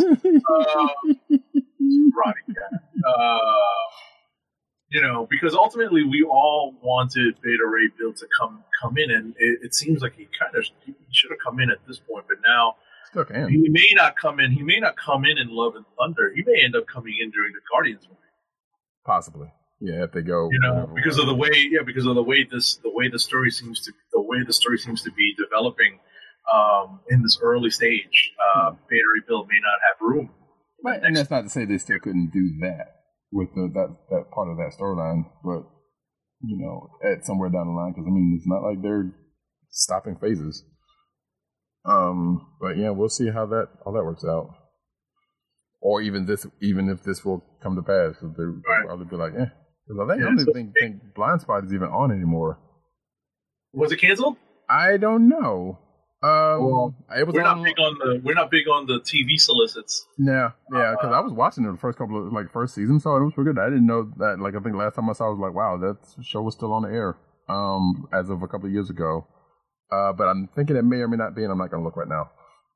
So next up, right. Speaking of Thor 4, Natalie Portman shared a before photo as she prepares to get jacked. So she's about to go into training. Or more specifically, she used the picture from Comic-Con of her holding, the other picture that was floating around Comic-Con of her holding him, as opposed to the one where Taika Waititi was presenting it to her. I gotcha. But still, and as you can see here from her Instagram, she says, so thrilled to share the news with you today at SDCC, because obviously this is from a couple of weeks ago, that I'll be returning to the Marvel MCU as female Thor, which she says in I don't know if Taika talked to her, but she's the Mighty Thor, whatever, with legends Taika Waititi, Tessa Mae Thompson, and Chris Hemsworth. Remember, this is as the before picture for when I get jacked. So yeah, she basically used that picture saying she's about to get ripped up, folks. Get ready. Get prepared. Anyway, next up. Oh, there was another, I didn't put it in the lineup. There was no news as to whether Cat, I forgot her last name just that quick. Meow Meow, old chick, is going to be back. Oh, nice. Well, no, there is no indication, because I think she was asked recently and she's like, you don't know. I was about to say, as far as I knew, she wasn't coming back. So. Right. So at this point, she doesn't actually know or not. So anyway, next. That's me. Ben Kingsley. Now I think we may have talked about whether this is a possibility or not. Yeah, we alluded to it. Ben Kingsley reportedly returning as Trevor Slattery in Shang-Chi. That's awesome. Again, this is reportedly, so this is still rumor. So we don't know if this is an actual thing that is happening. It makes sense, given what we know about that movie. And as a matter of fact, I don't know. I'm fairly certain we do not have this info, but the info that we did not mention last week is that Hong Kong, action star Tony Leung is going to be playing the actual Mandarin. So he is going to be the foil to Simu Liu's Shang-Chi. So, that being the case, if Ben Kingsley comes back as Trevor, as pseudo Mandarin, right? I assume, and I think this is what I assumed when we mentioned this last time, there may be some recompense for failure or something. We shall see, but it's going to be nice to see. Right, it's going to be nice to see that particular storyline wrapped up, or at least dealt with outside of the what was it? Those little one shots that they did. The one shot that they did. So seeing it on the big screen like that is going to be pretty cool. Right. Speaking of Shang-Chi, apparently some fans in China are not happy about the film. So they're obviously not confident that Marvel is going to very broadly gloss over the fact that the character had its origins in some pretty racist tropes and roots. So, lots of these complaints are based on the origin of the character, the yellow fear aspects of the character, and or at least of the character's origin with regards to Fu Manchu, Shang-Chi's original father, and in the comics. And I don't know if this article mentions it, but also part of it is the Simu Liu's Canadian heritage as well. It does mention that, yes. That's pretty lame. What are you going to do? Yeah. But it is. I mean, again, some of those were justified, or I say all. Oh, with the exception of probably that last part is justified. Right. Exactly. I mean, at the end of the day, we have to hope that Marvel, reinvents this particular character's origin so that they're a little bit more. They're a little bit less offensive. They're a lot less offensive. And probably will come back in the comics some sort of way. And hopefully something will overwrite that stupid 126 issue that both of us really did not like. Ice cream. All right. Next up. We got next. Angelina Jolie training to give the MCU the Athena they deserve, quote unquote, for Eternals.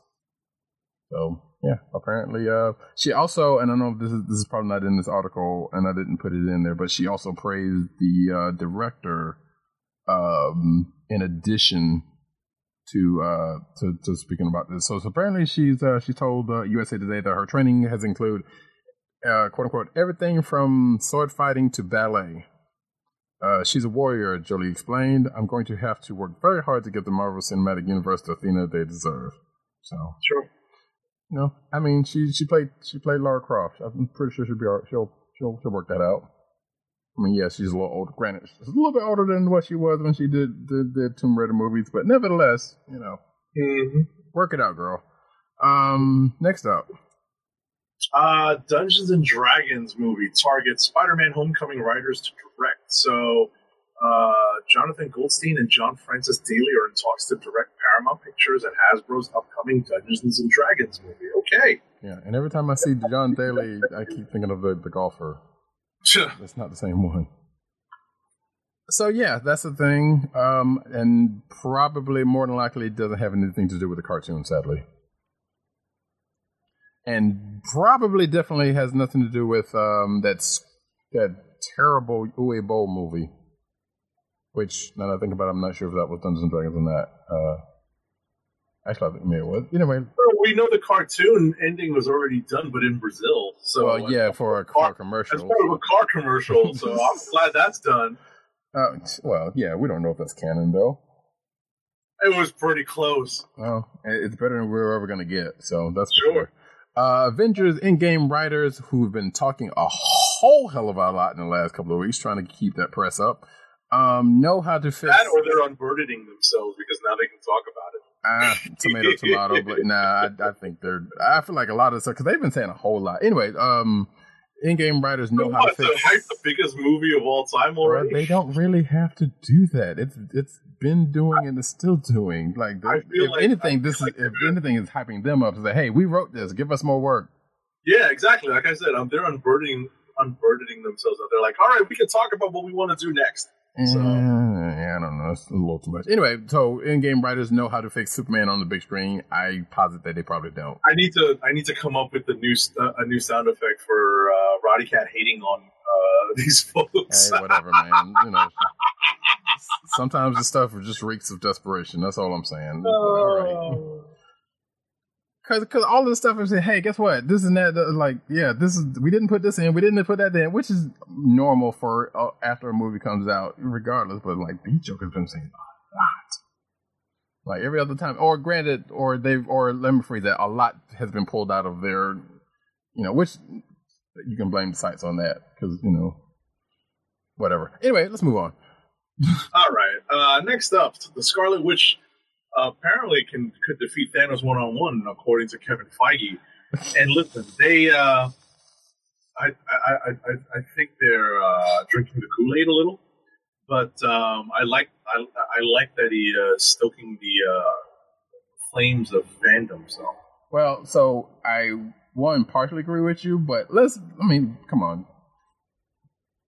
Historically, it's just like. Comic book wise, she is definitely one of the most powerful. Hell, she got rid of all the mutants and all that. And granted, it depends on who's writing her and a whole couple other instances.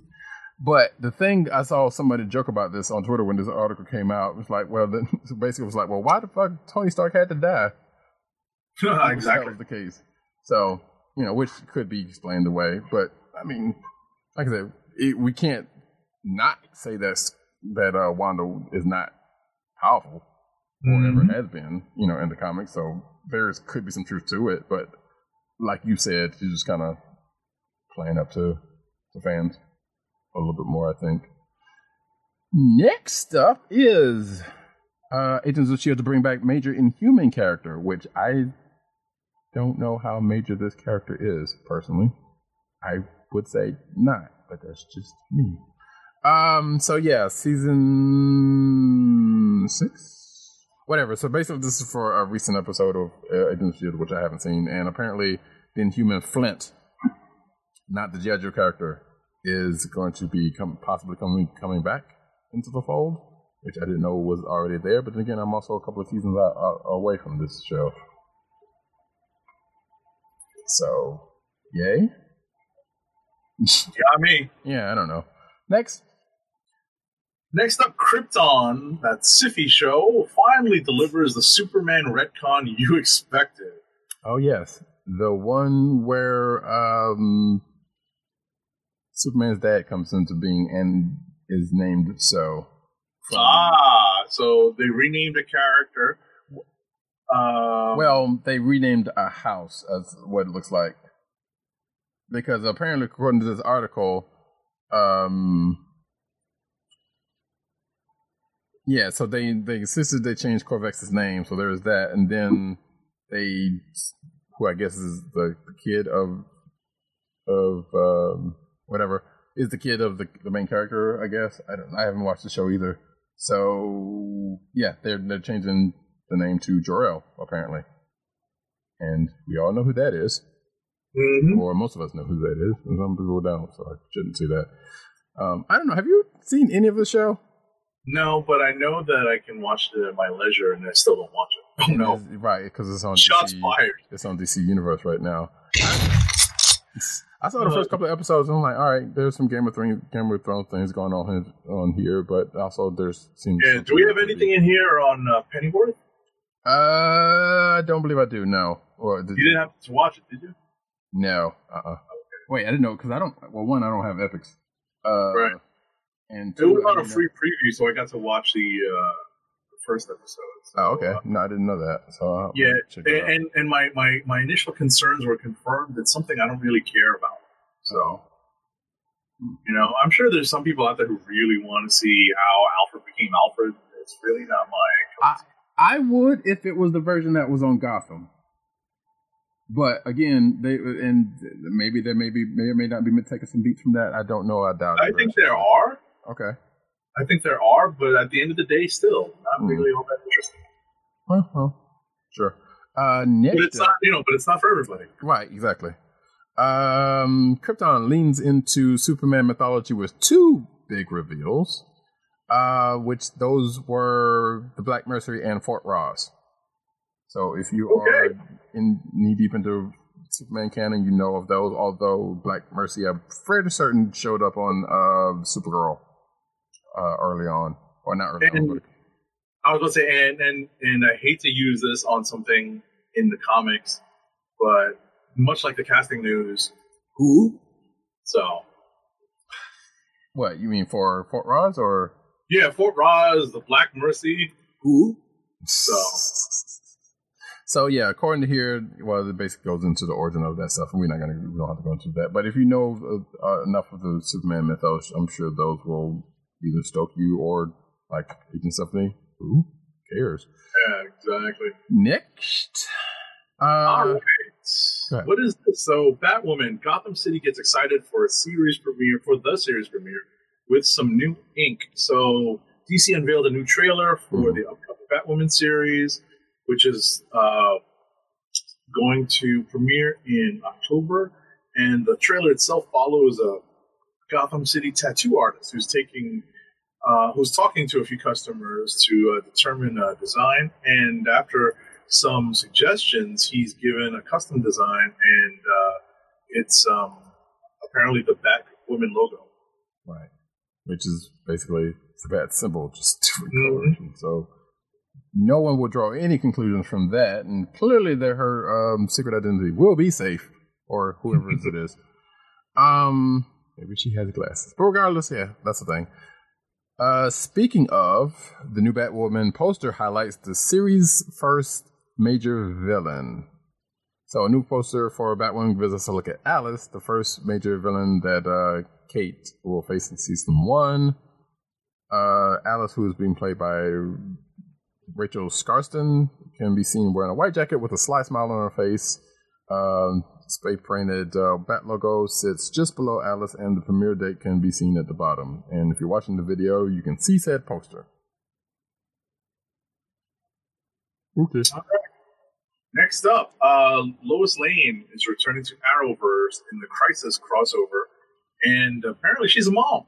So, Entertainment Weekly reported that actor Elizabeth Tulloch will reprise her role as Lois Lane in the Crisis on Infinite Earths crossover Arrowverse event. And the magazine also reported the crossover will feature the debut of Lois and Clark's child. So, John? I guess. Maybe possible. And Tyler Hoechlin will reprise his role as Superman opposite Tulloch, and will be joined by the next story. Oh, yes. I was going to ask you about her look, but whatever. Kingdom Come artist Alex Ross imagines Brandon Routh as his Superman, which we've already got the story of. Brandon Routh is going to play another version of Superman, that being the Kingdom Come version of Superman, because he's already played his version in his movie, which I've still not seen. And you can see the rendition off of Alex Ross's Instagram page on the video, which doesn't really look that much like Brandon Routh, personally. But definitely does look like the Kingdom Come version of Superman. Sure. Alrighty. Next up, the Young Justice Outsiders cartoon has confirmed a major character is queer. So I actually watched this without knowing this happened, and I was like, whoa! So I'm not caught up, and I don't know, but I've been reading Tim's article here. I felt like I kind of knew. Well, one, because of the permalink, which I hate when they do that because it spoils it. And two, because of the fact, and Tim mentions it in this article, that the character, which we'll go ahead and say is Calderon, a.k.a. Aqualad, a.k.a. at this point Aquaman, right? Is gay.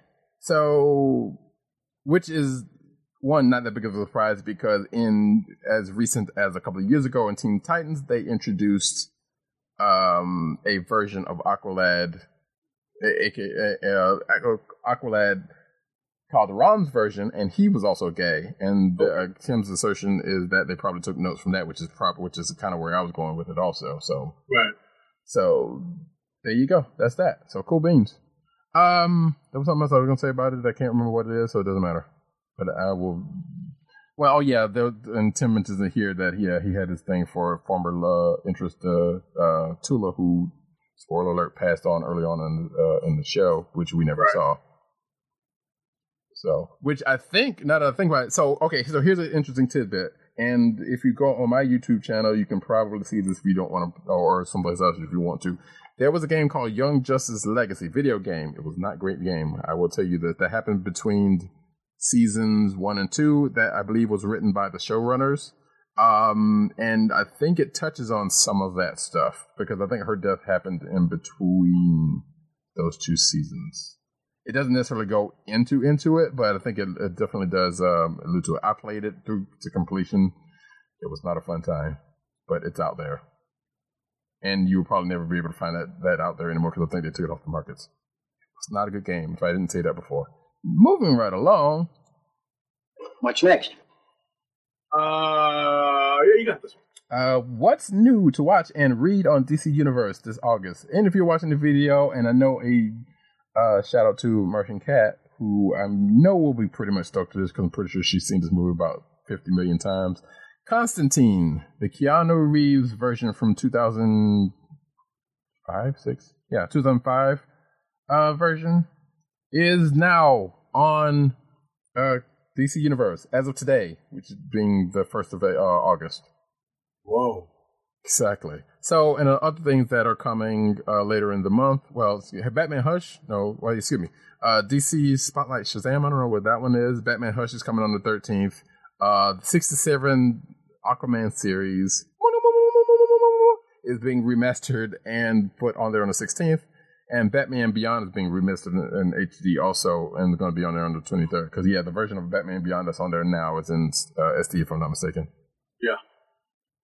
So, if you want to wait and see that version up-res, then go for it. But that Aquaman series, you should check that out. That's a treat, something. And also, there's going to be some other books that, including the final chapters of Injustice 2 and Batman Sins of the Father, and some other stuff. Mm-hmm. So, if you have DC Universe, check it out. Next up, I'm glad you got this one. Why? Because it's so silly. So Bruce Campbell, the actor behind the role of Ash in the long-running Evil Dead series, recently spoke with Gizmodo about movie making and had a few things to say about the superhero genre and pot calling the kettle black.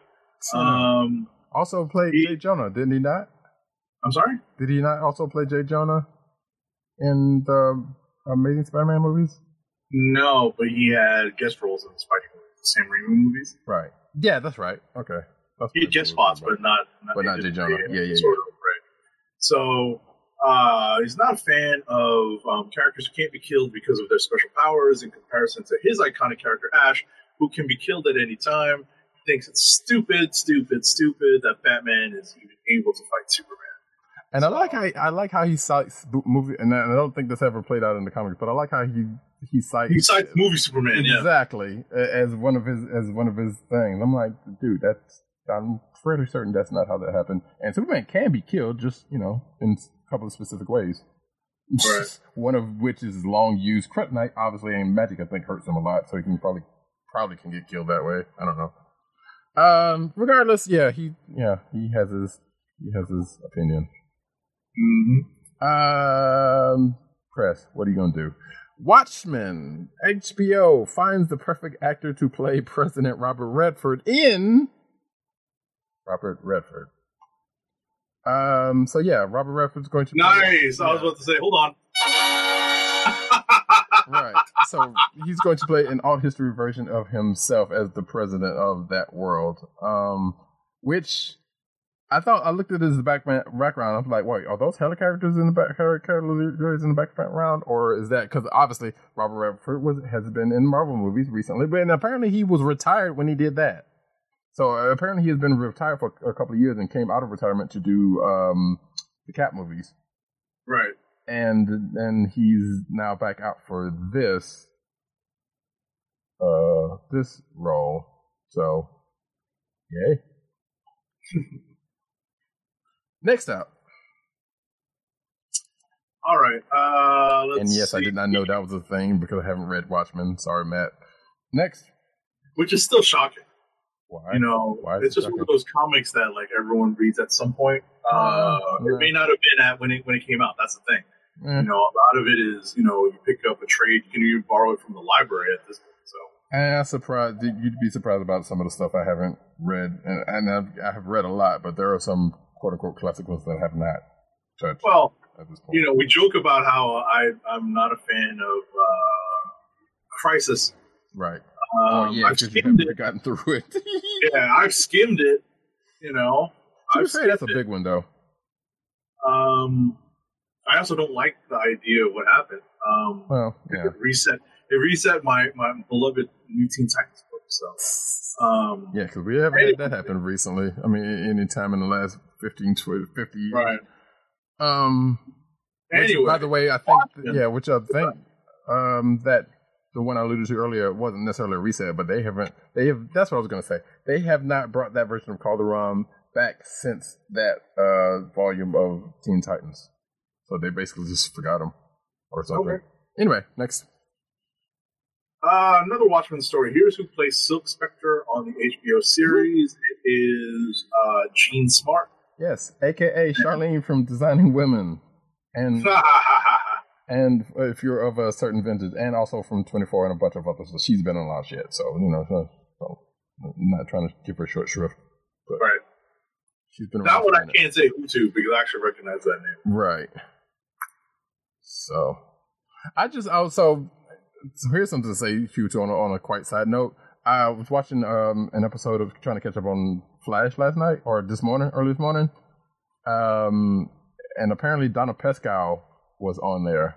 So you would have to be of a certain vintage to get that name. But she's also been doing a good, but some of us of a certain vintage know her from her show from back in the early 70s with named Angie and a bunch of other stuff. But apparently she was still getting work as recently as that. So good on it. Ooh. Anyway. Okay. Also played in, some would argue, a very big role in Saturday Night Fever.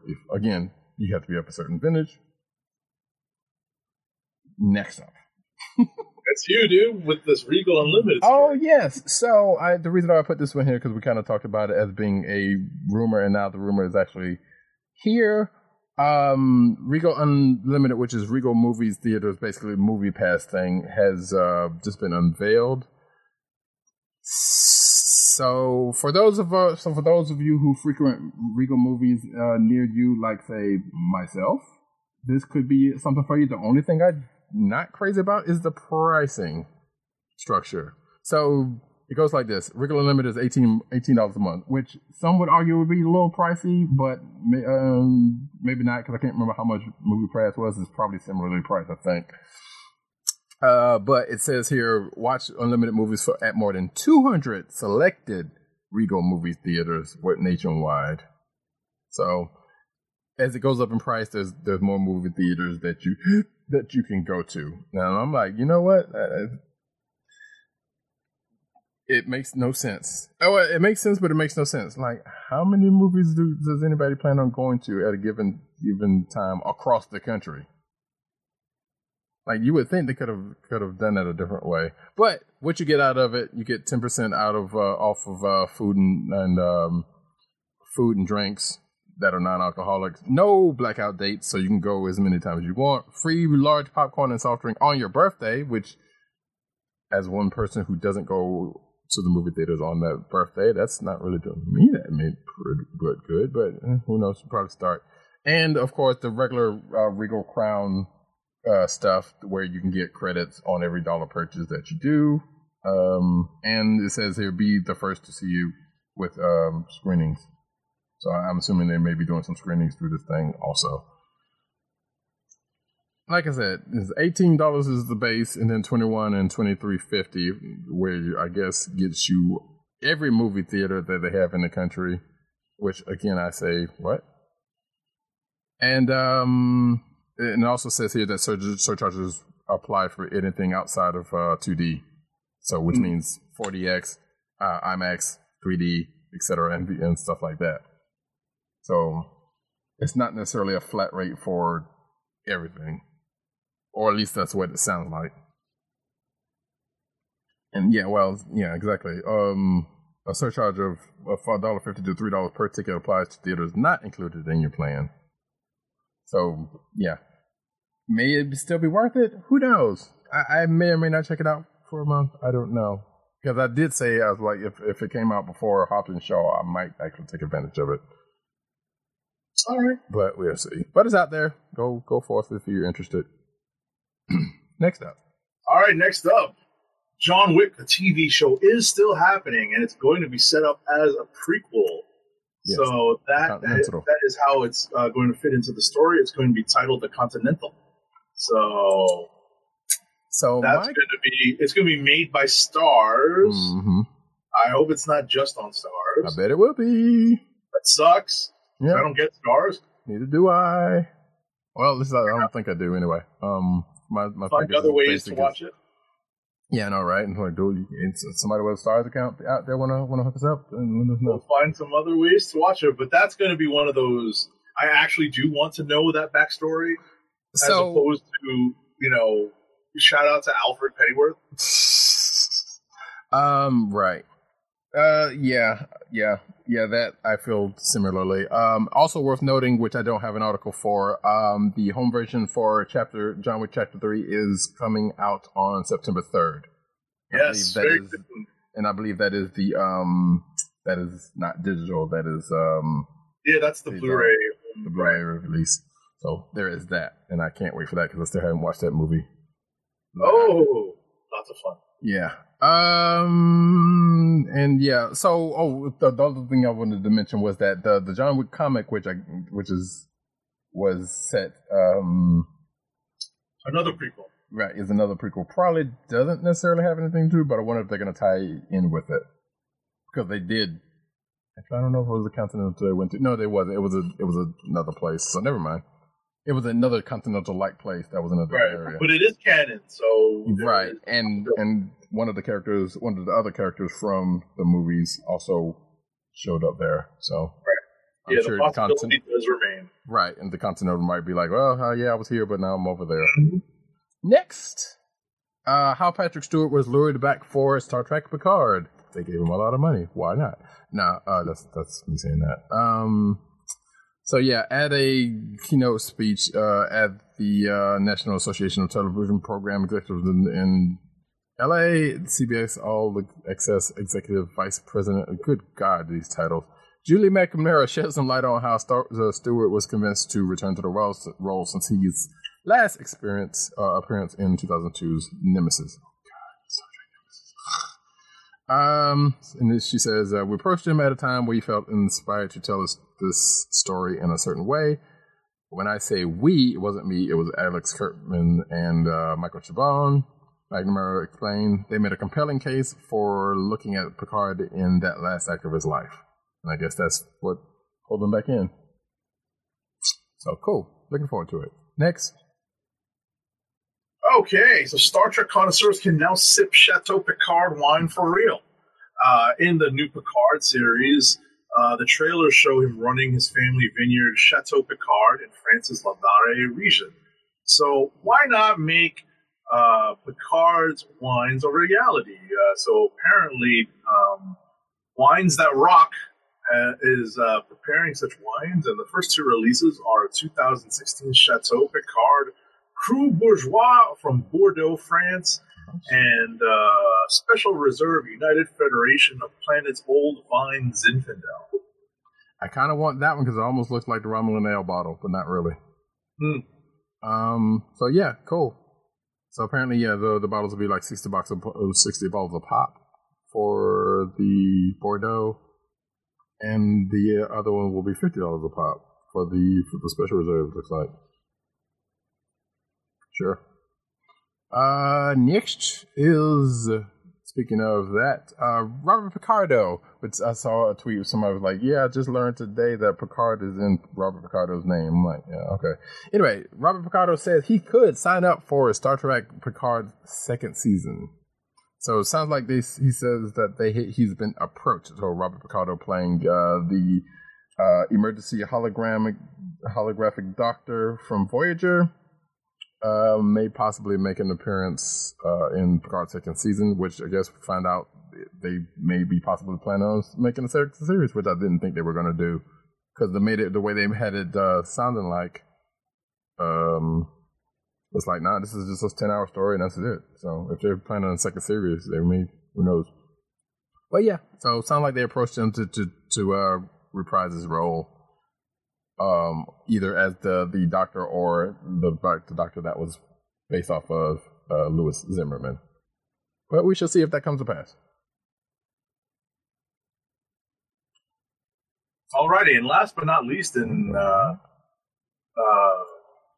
cinematic news, The Boys Amazon series has figured out how to adapt a certain storyline in The Boys original comics in a future season. Right, no, but I was going to say in a future season because there is a lot for the TV producers to choose from, and this includes the infamous superhero orgy scene that happens during the comics. So there are like 70 issues for of The Boys, and there are lots of stories that they can choose from. That's my understanding from a good friend who is an avid reader of The Boys. So there's still plenty out there for them to choose from. Well, good on them as they continue to mine stuff for the live action sort. I guess we don't need that. So that is concluding the cinematic version. We get into the comic book news. And we start off with Marvel, who is reviving Bizarre Adventures with stories by Cloonan, Onstad, and more. So the classic Marvel Comics anthology series Bizarre Adventures returns this October. It is the 80th anniversary after all, so they're bringing back all of the things with a whole host of veteran comic book creators behind the issue, featuring stories starring Dracula, Shang-Chi, and more. And apparently this was in the solicits, because I totally missed that. And I read the solicits. Mm-hmm. So yeah. That's the thing, and we see a cover art for that. I never read Bizarre Adventures, so I don't have the affinity for it. Neither did I. Next up, Marvel's poised to resurrect one of its most powerful characters. So, this is a storyline in the upcoming Future Foundation series that is going to relaunch, and their first mission is to find what has happened to the Molecule Man, who was on their trip, I believe, post-Secret. Yes, he was. Mm-hmm. And he is now lost. And it looks like another character from another character formerly from the Ultimate Universe is going to rear his ugly head and helmet and make his way into the pages of the Future Foundation while they're on this quest for the Molecule Man. Right. So, and this is something we forgot to mention when we talked about Fantastic Four number 12, which I thought odd. And maybe it has something to do with the review copies we got. Because there was supposed to be a backup story featuring the Future Foundation that was not there. By the creative team. So I don't know if you have a physical copy. Hold on. Hold on. Check my physical copy now. So I got the camera on you. Let us see. Where is my copy of this week's Fantastic Four? Here we go. Backup story.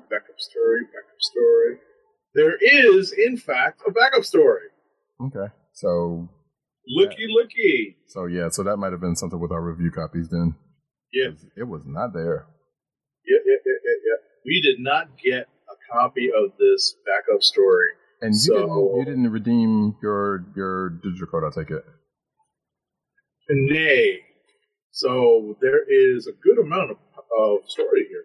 Right, because I thought that was kind of weird. Like I even went back to our resource and was like, well, maybe that was a preview copy and didn't show up. And sure enough, no, that was just straight up not there. Yeah, it's like a good 10-page backup story. Right. So not small. Right. So, but anyway, the Future Foundation proper will launch on August 7th, which is next week.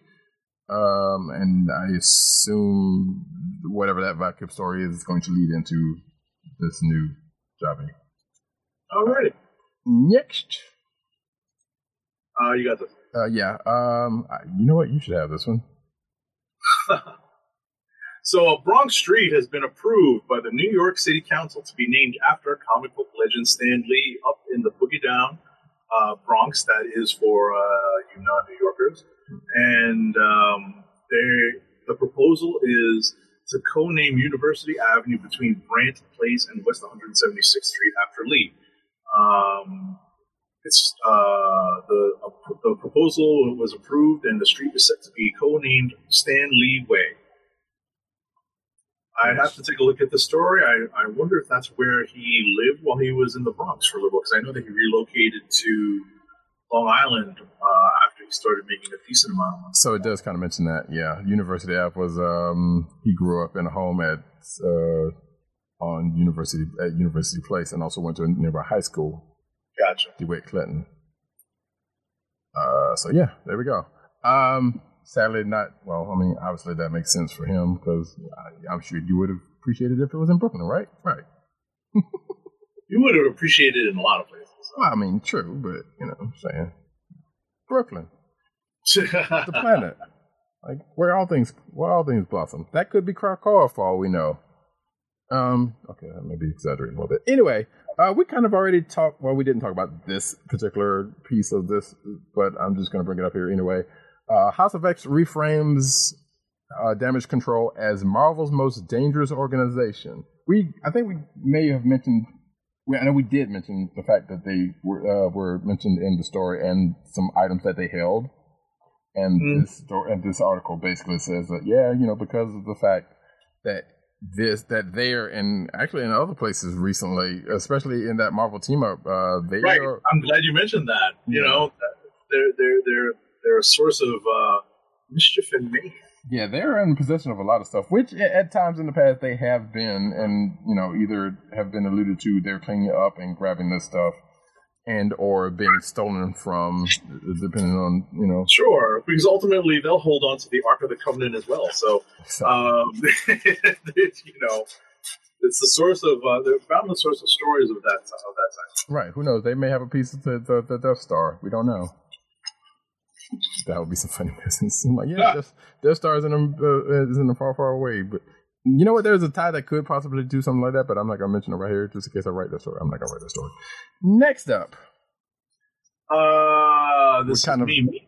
Yeah, we kind of, we'll just go through some of these quickly. We've dealt with a lot of these over the last week and this week in our reviews. Mm-hmm. The characters of Rasputin and Cardinal were introduced in Powers of X as it flashes forward 100 years. So. Right, which we didn't actually talk about these characters when we talked about it earlier. But nevertheless, there are some characters. You can refer to our review about the whole 100-year Flash too.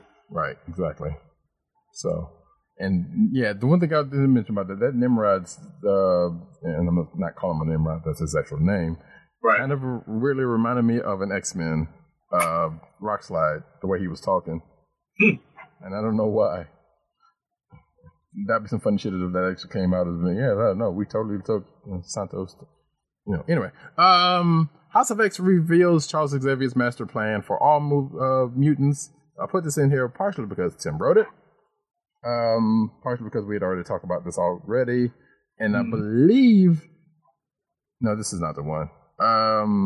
Never mind. There's another story that has nothing to do with mutants, but nevertheless, this talks about some aspects of House of X from last week. I'm sorry, House of. No, I'm not gonna do that. No, it's House of X. I know. I was gonna say House of 10, since you want to call it House of 10, but House of X is actually. I know. You're just being obstinate. But anyway, so you should check out this story. It's got some little tidbits in here that's to go along with the story if you have not read it, or possibly if you have read it, that might be enlightening to you. And poses some questions that we will possibly may or may not get answered along the way. Next one, we already talked about this. Yeah, we can skip that one. Yeah, so the next gets story, his birthday suit back, which he actually didn't in this actual thing, but whatever, he's going to. Next. Right, it's that's the setup. So the next story is Spider-Man Marvel's new Sinister teammate might be its best yet. So we're talking about that new syndicate that is formed, that's introduced to us in Amazing Spider-Man number 25. Right, from 26 from last week. But this is basically talking about 26 from last week. Right. And the only reason why I put this article in there is because there was a question about one character that we thought was newish. Yes, which apparently the version of Doc Ock was around in the 90s. Okay. And we weren't sure of. Next.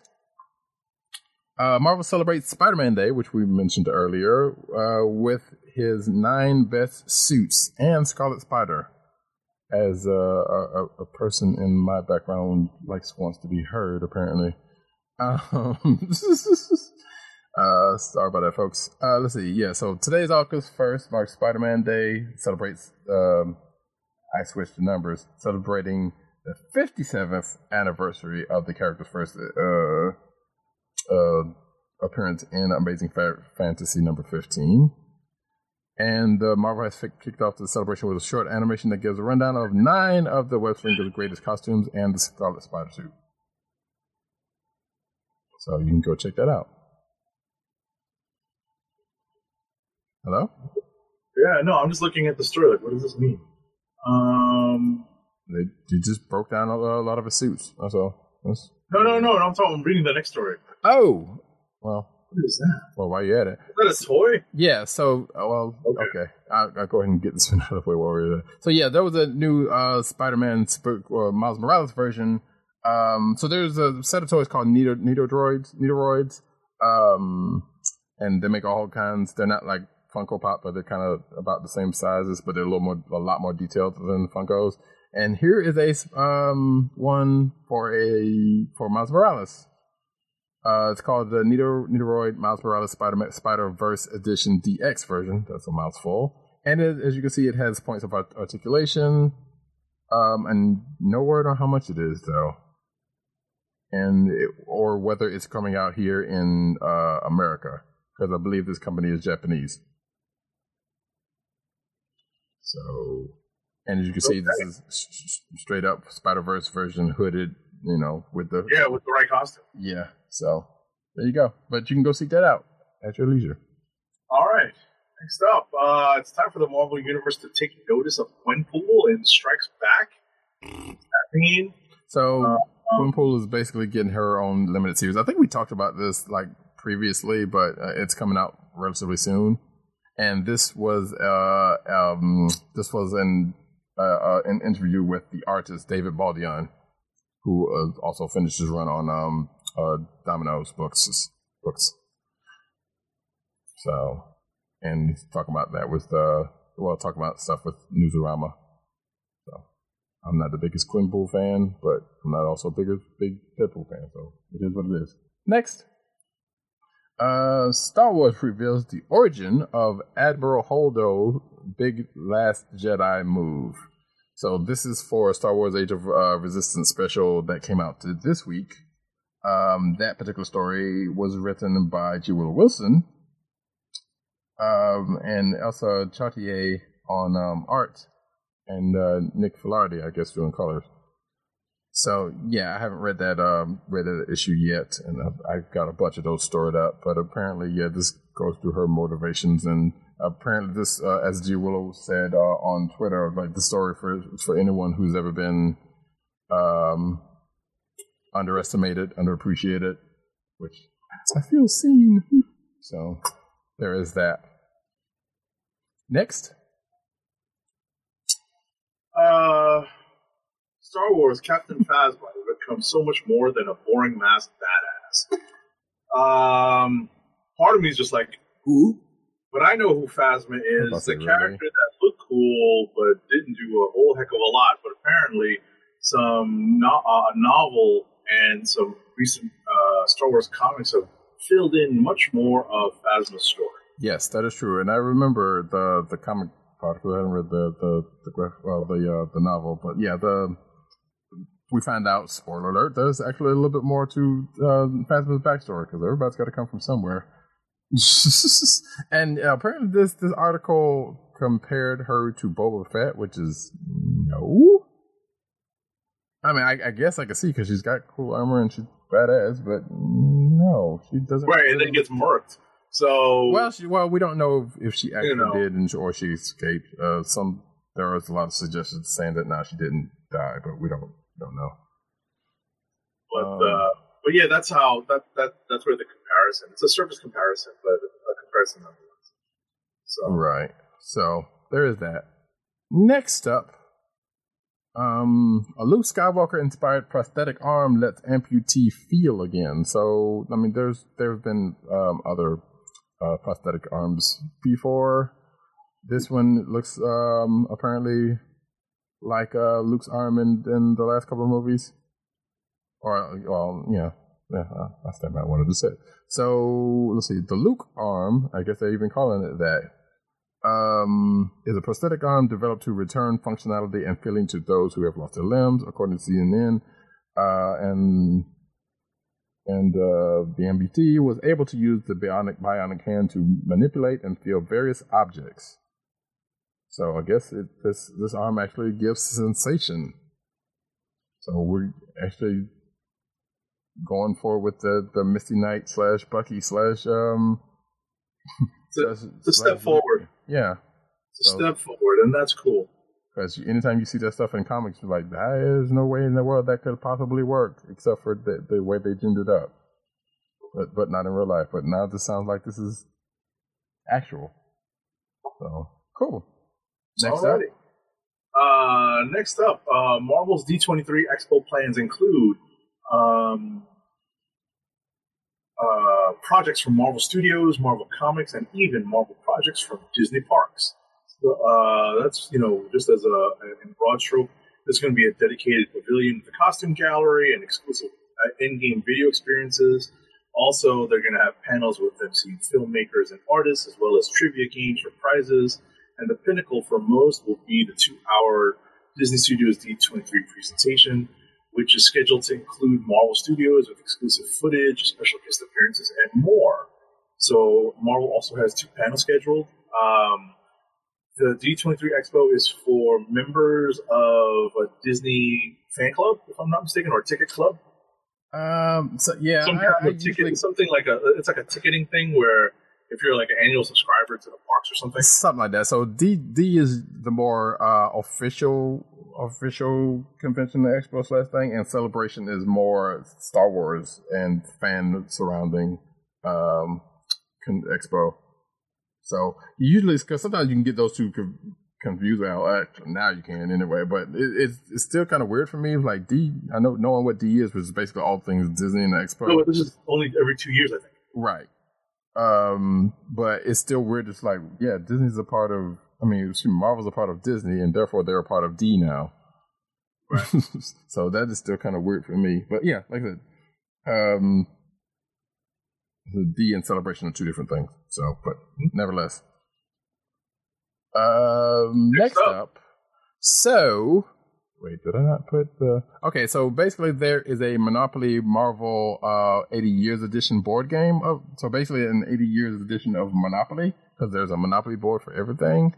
And Alex Ross on his Instagram shared his image, the image that he created for the board game on his Instagram. So that's cool. And I think we may have talked about this in passing, but I didn't really notice. I know there was an Avengers one, but I didn't recognize that this was out. And apparently it's $50, and it'll be released sometime this year. So if you are that much of a fan, you should go seek this out. And I think pre-orders are up for it already. Next up, and speaking of board games,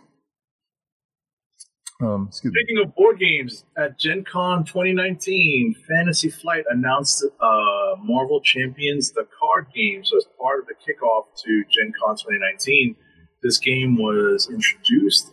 It's a cooperative living card game that brings superheroes to the living card game format.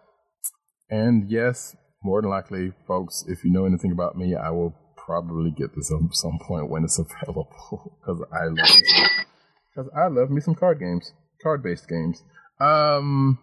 So yeah, Gen Con is the big board game convention that's going on now, and D&D and all that kind of good mess. I know like Jim Zub and a whole bunch of other people that are into that stuff are there, and I know like various bunches of people on my timeline is there in some capacity. So I hear about it every year, and I'm like, I kind of want to go to that. I'm not the biggest board game fan, but I'm adjacent, especially with the card games and whatnot. And I don't have friends, but whatever. Next up, Marvel gets... Oh, no. Anyway, Marvel gets a new miniature game, Marvel Crisis Protocol miniatures game. That just rolls off the tongue. Fantasy Flight, again, Marvel's announces this game from Atomic Games. Wait, what? Oh, so Fantasy Flight Games is publishing it, but Atomic Mass Games was the one who actually made it. And apparently Atomic Mass Games was recently acquired by Asmodee, which is a name I've heard of in some capacity. I'm not sure why. Oh, this is very HeroClixy. Yes. That's weird because they're still putting out HeroClix Marvel stuff. Well, yeah, but I mean, they make miniatures games outside of HeroClix for other stuff. Right. I know there's like these don't have that base where you can dial it, right? Exactly. So this is not exactly that. This just so happens to be figures on top of a base. Figures on base, yeah. So yeah, and there's a video on here, I guess, from Fantasy Flight during Gen Con, which I suspect goes over all that stuff. So cool. No word on the price, I don't see. But yeah, I imagine that's coming out this fall, just like that last game. And there's another one I should have put in close to this, but that would have gone perfectly. But we'll get to it. Next up. Next up, inside the Batman 80th anniversary exhibit at the Comic-Con Museum. Yeah. All right. So, Comic-Con Museum opened up a Character Hall of Fame for the first time to celebrate the 80 years of Batman stories. And this article helps to enlighten us on what's inside. Yeah, it's basically a lot of pictures from said panel or what, said exhibit. So you see here on the video a bunch of Batman suits. I think that's Todd McFarlane, I'm guessing. Anyway, a bunch of stuff from there. A bunch of DC Collectibles figures, which that number 51 looks like he's doing a handstand, like he's breakdancing, and a bunch of other stuff from that. So we don't need to wait. Joe Chill, really? Okay. Anyway, but yeah, a bunch of stuff from the exhibit. You can go check that out in the show notes. DC's Legion reboot may bring a lantern to the 32nd century. So in the upcoming Legion of Superheroes reboot, I believe Bendis is writing that. Let's see. We'll take on a 61-year-old team era that includes a lantern, only not necessarily a Green Lantern. And there are already plenty of lantern spectrums colored, so who knows where that could go. Although many elements of the Legion were seemingly wiped from the continuity. So basically, yeah, this is going in on that, and this is possibly Superboy as Superman and a bunch of other stuff. I don't know. I'm not a big Legion of Superheroes adjacent person, so I know there are people who really love the Legion, so good on them. Next up, Diamond Comics distributors told retailers this week that DC canceled all orders for Wildcats number 1 through 3, the new series from Warren Ellis and Ramon Villalobos, but that DC expects to resolicit these books at some future date. Some people may have seen advertisements for the series in some of this week's DC books. So we'll see when that is resolicited. Yep. Who serves the Batman Who Laughs leading into Batman Superman? Spoiler alerts for Batman Who Laughs number 7, which I think came out this week, and none of us are reading it. Huh. So yes, apparently we basically get a rundown on who's who and who's affected by said Batman in this rundown, which we've already talked about a couple in the past. So next up, apparently July was National Ice Cream Month, and Wonder Woman and Supergirl celebrated National Ice Cream Month. In an image released on Wonder Woman's Twitter account, Diana shared a cone of apparently strawberry soft serve ice cream with Supergirl. Ice cream! So Ice cream! The Ice Cream Man is coming! Oh no! Shout out to Eddie Murphy. There he is. And also Method Man and the Wu-Tang Clan for. Well, actually, that's Raekwon and Raekwon and Ghost song, but everybody else was on it. So yeah, the image, as if you see here on the video, was done by Jenny Frison for a variant cover of Wonder Woman 47. And being that it was Ice Cream Month, you cannot go far without mentioning a couple of, speaking of Supergirl related GIFs that have been floating around. Notably, this one, if you're watching the video, from when the Flash first guest starred on Supergirl, because there was an ice cream scene between the characters and the Jimmy Olsen of that universe, to where Supergirl was highly excited to be getting some ice cream. And of course, her reactions thereafter, and including, if you're watching the video, you're seeing all these GIFs. This one, which, yes, may seem kind of suggestive and has been used such on a few different occasions. But we're going to move on. Next up.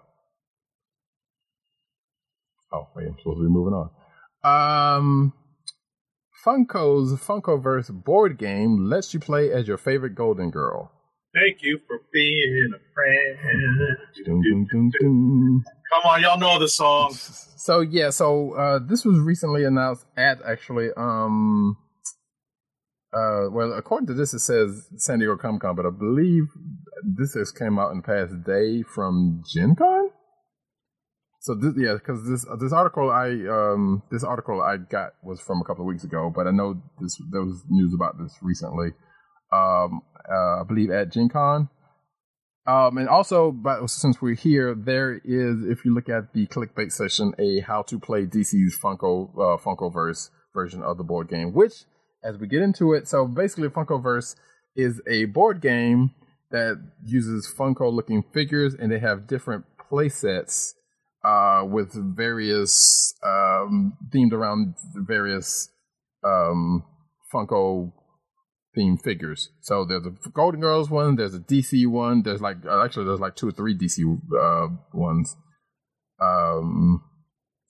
which I'm glad we did that Funko ad, because it was right there on the front page touting the DC one. So yeah, the first batch of these board games will be based on, and not limited to, Harry Potter, Rick and Morty, DC Comics, and the Golden Girls in either 4 to 6 character sets. Which I'm kind of wondering, like, if you have the actual pops, could you just use those in place of, which these don't, they look like the pops, but it looks slightly a little more detailed than the ones on Sneak, because I remember buying some of the Golden Girls pops for cousins. But anyway, so it says here, Funkoverse is a collectible strategy board game based off of different pop culture universes that play similar to Settlers of Catan. The first batch will, said that each variation comes with its own 3-inch figurines that can be used across different games. So basically, the Golden Girls could be in the DC playset Fighting Crime, I guess. This means 4 people could play a game as Batman, Voldemort, Harley Quinn, and Blanche in the Rick and Morty universe. So that's interesting. Then each game will have its own scenario and ways to win. Each character has their own unique abilities that can help them in different ways. It will take some strategy to figure out which characters work best and how to make the most of their abilities in order to get the most points to win. So that's kind of neat. I mean, if you got all those figures, might as well put them to use in some kind of way, right? Right. Okay. Next up, which is the last story of the night. Best Buy made a boo-boo and accidentally revealed exclusive Power Rangers Lightning figures to the shock and surprise and gnashing of teeth. Gnashing teeth. They made a goof and revealed some new Power Rangers figures prematurely. Yeah, not the first time for them. Power Rangers fan accounts on social media were all abuzz about a new 2-pack of figures in the Lightning collection. And I want to say these may be figures that we talked about. These were revealed online, right? Yeah, I think they might have been from at San Diego, because I feel like we these 2 specifically that I'm showing on screen have been shown before. But yeah, so that's the thing, and like sometimes happens, either Best Buy or Amazon or somebody will have thrown up a page and goof and then take it down like they did, and somebody picked up and already pouring over it as they screen capped it. So yeah, that's the thing, and that, folks, is there we go. That, folks, is the end of the news. Can we have one more ad read, please, sir? Our last ad read of the night is for Blue Apron's meal delivery service. Blue Apron can get fresh ingredients and incredible recipes delivered weekly to your door. Skip the grocery store and make incredible meals at home with Blue Apron. Always shipped free right to your home. And now the listeners of the Comic Book Chronicles can get $30 off your first Blue Apron order. To place your first order with $30 off and to help keep our show free for you, go to our network website at cspn.us. That's cspn.us. Then click on the Keep Our Podcasts free link at the top of the page. From there, scroll down to the Blue Apron link and sign up for your first order.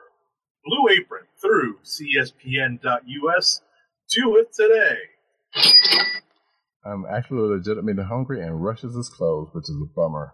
For those who are in the southeastern area, know what Rush's is. And that, folks, as I hit them switches again, brings us to the end of this here show. Oh, real quick, I knew I forgot something. I said I was going to do this earlier, but unboxing time. Yeah, you can do that quick.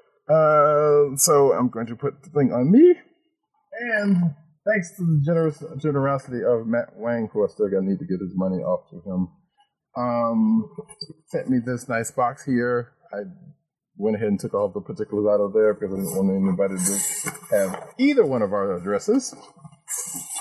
As I open up this box, there's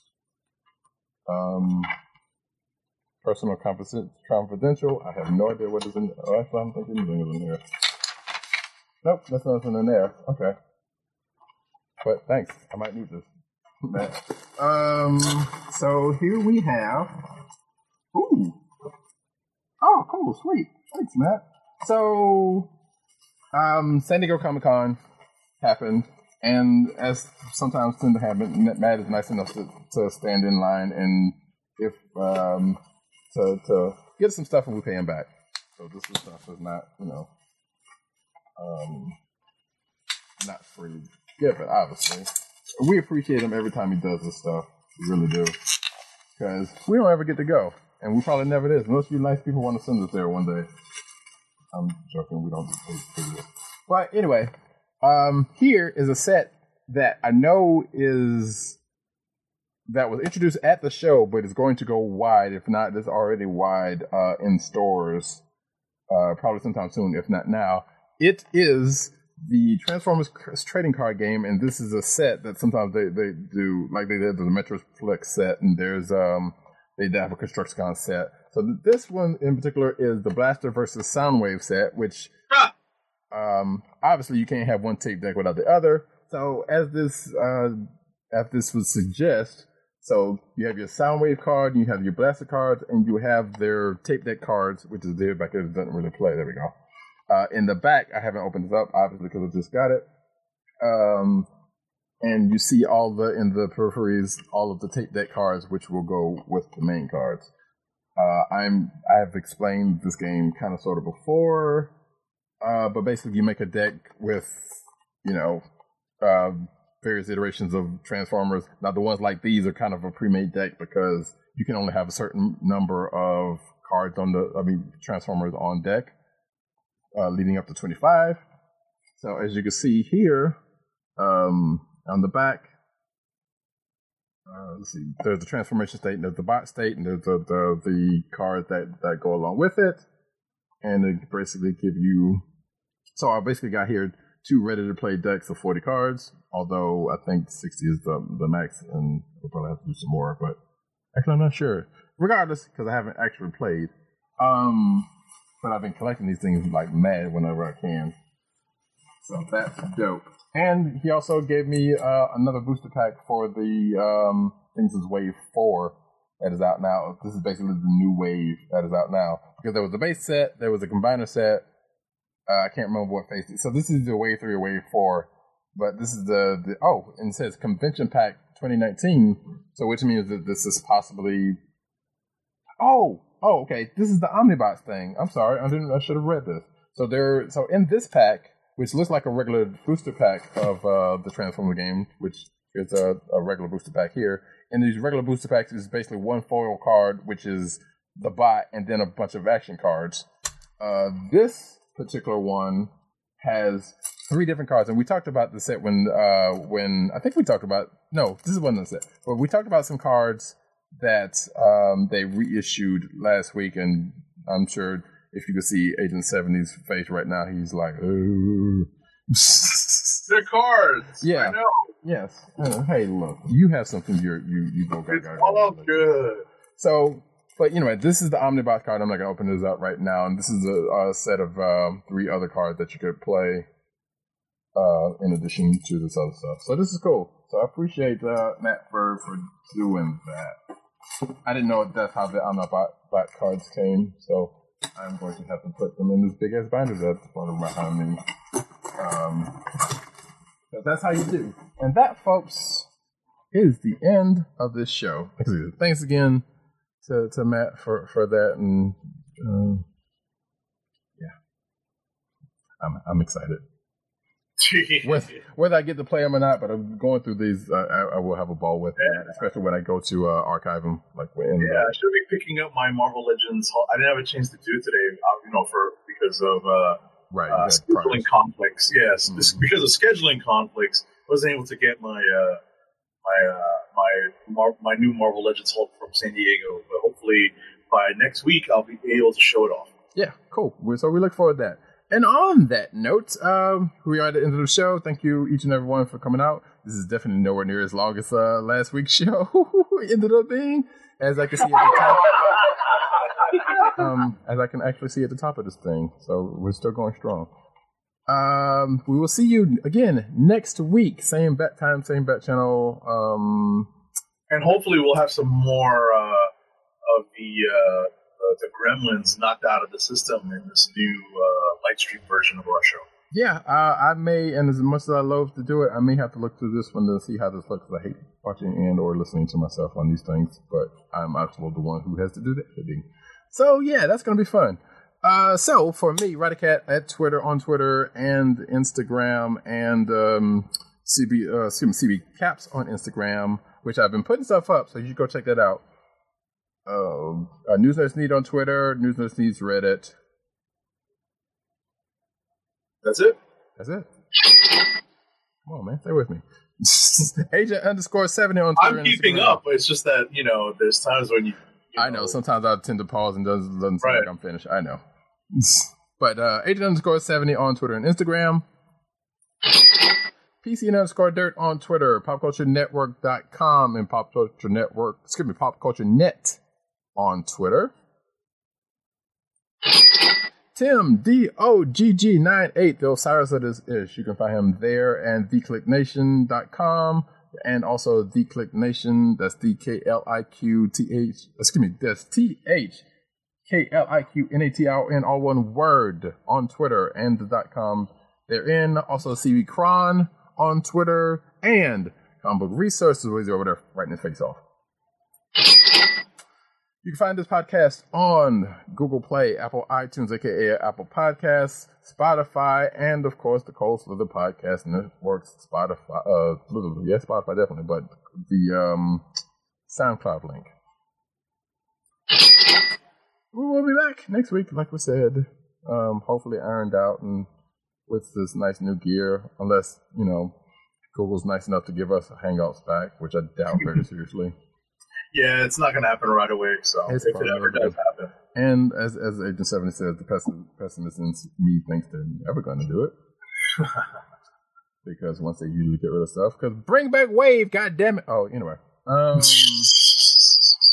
If they're going to do that. And bring back Reader while you're at it. But they're not going to do that, and they never will. So, with that, this has been the Comic Book Chronicles. Peace, love. Peace, one. Good evening, friend.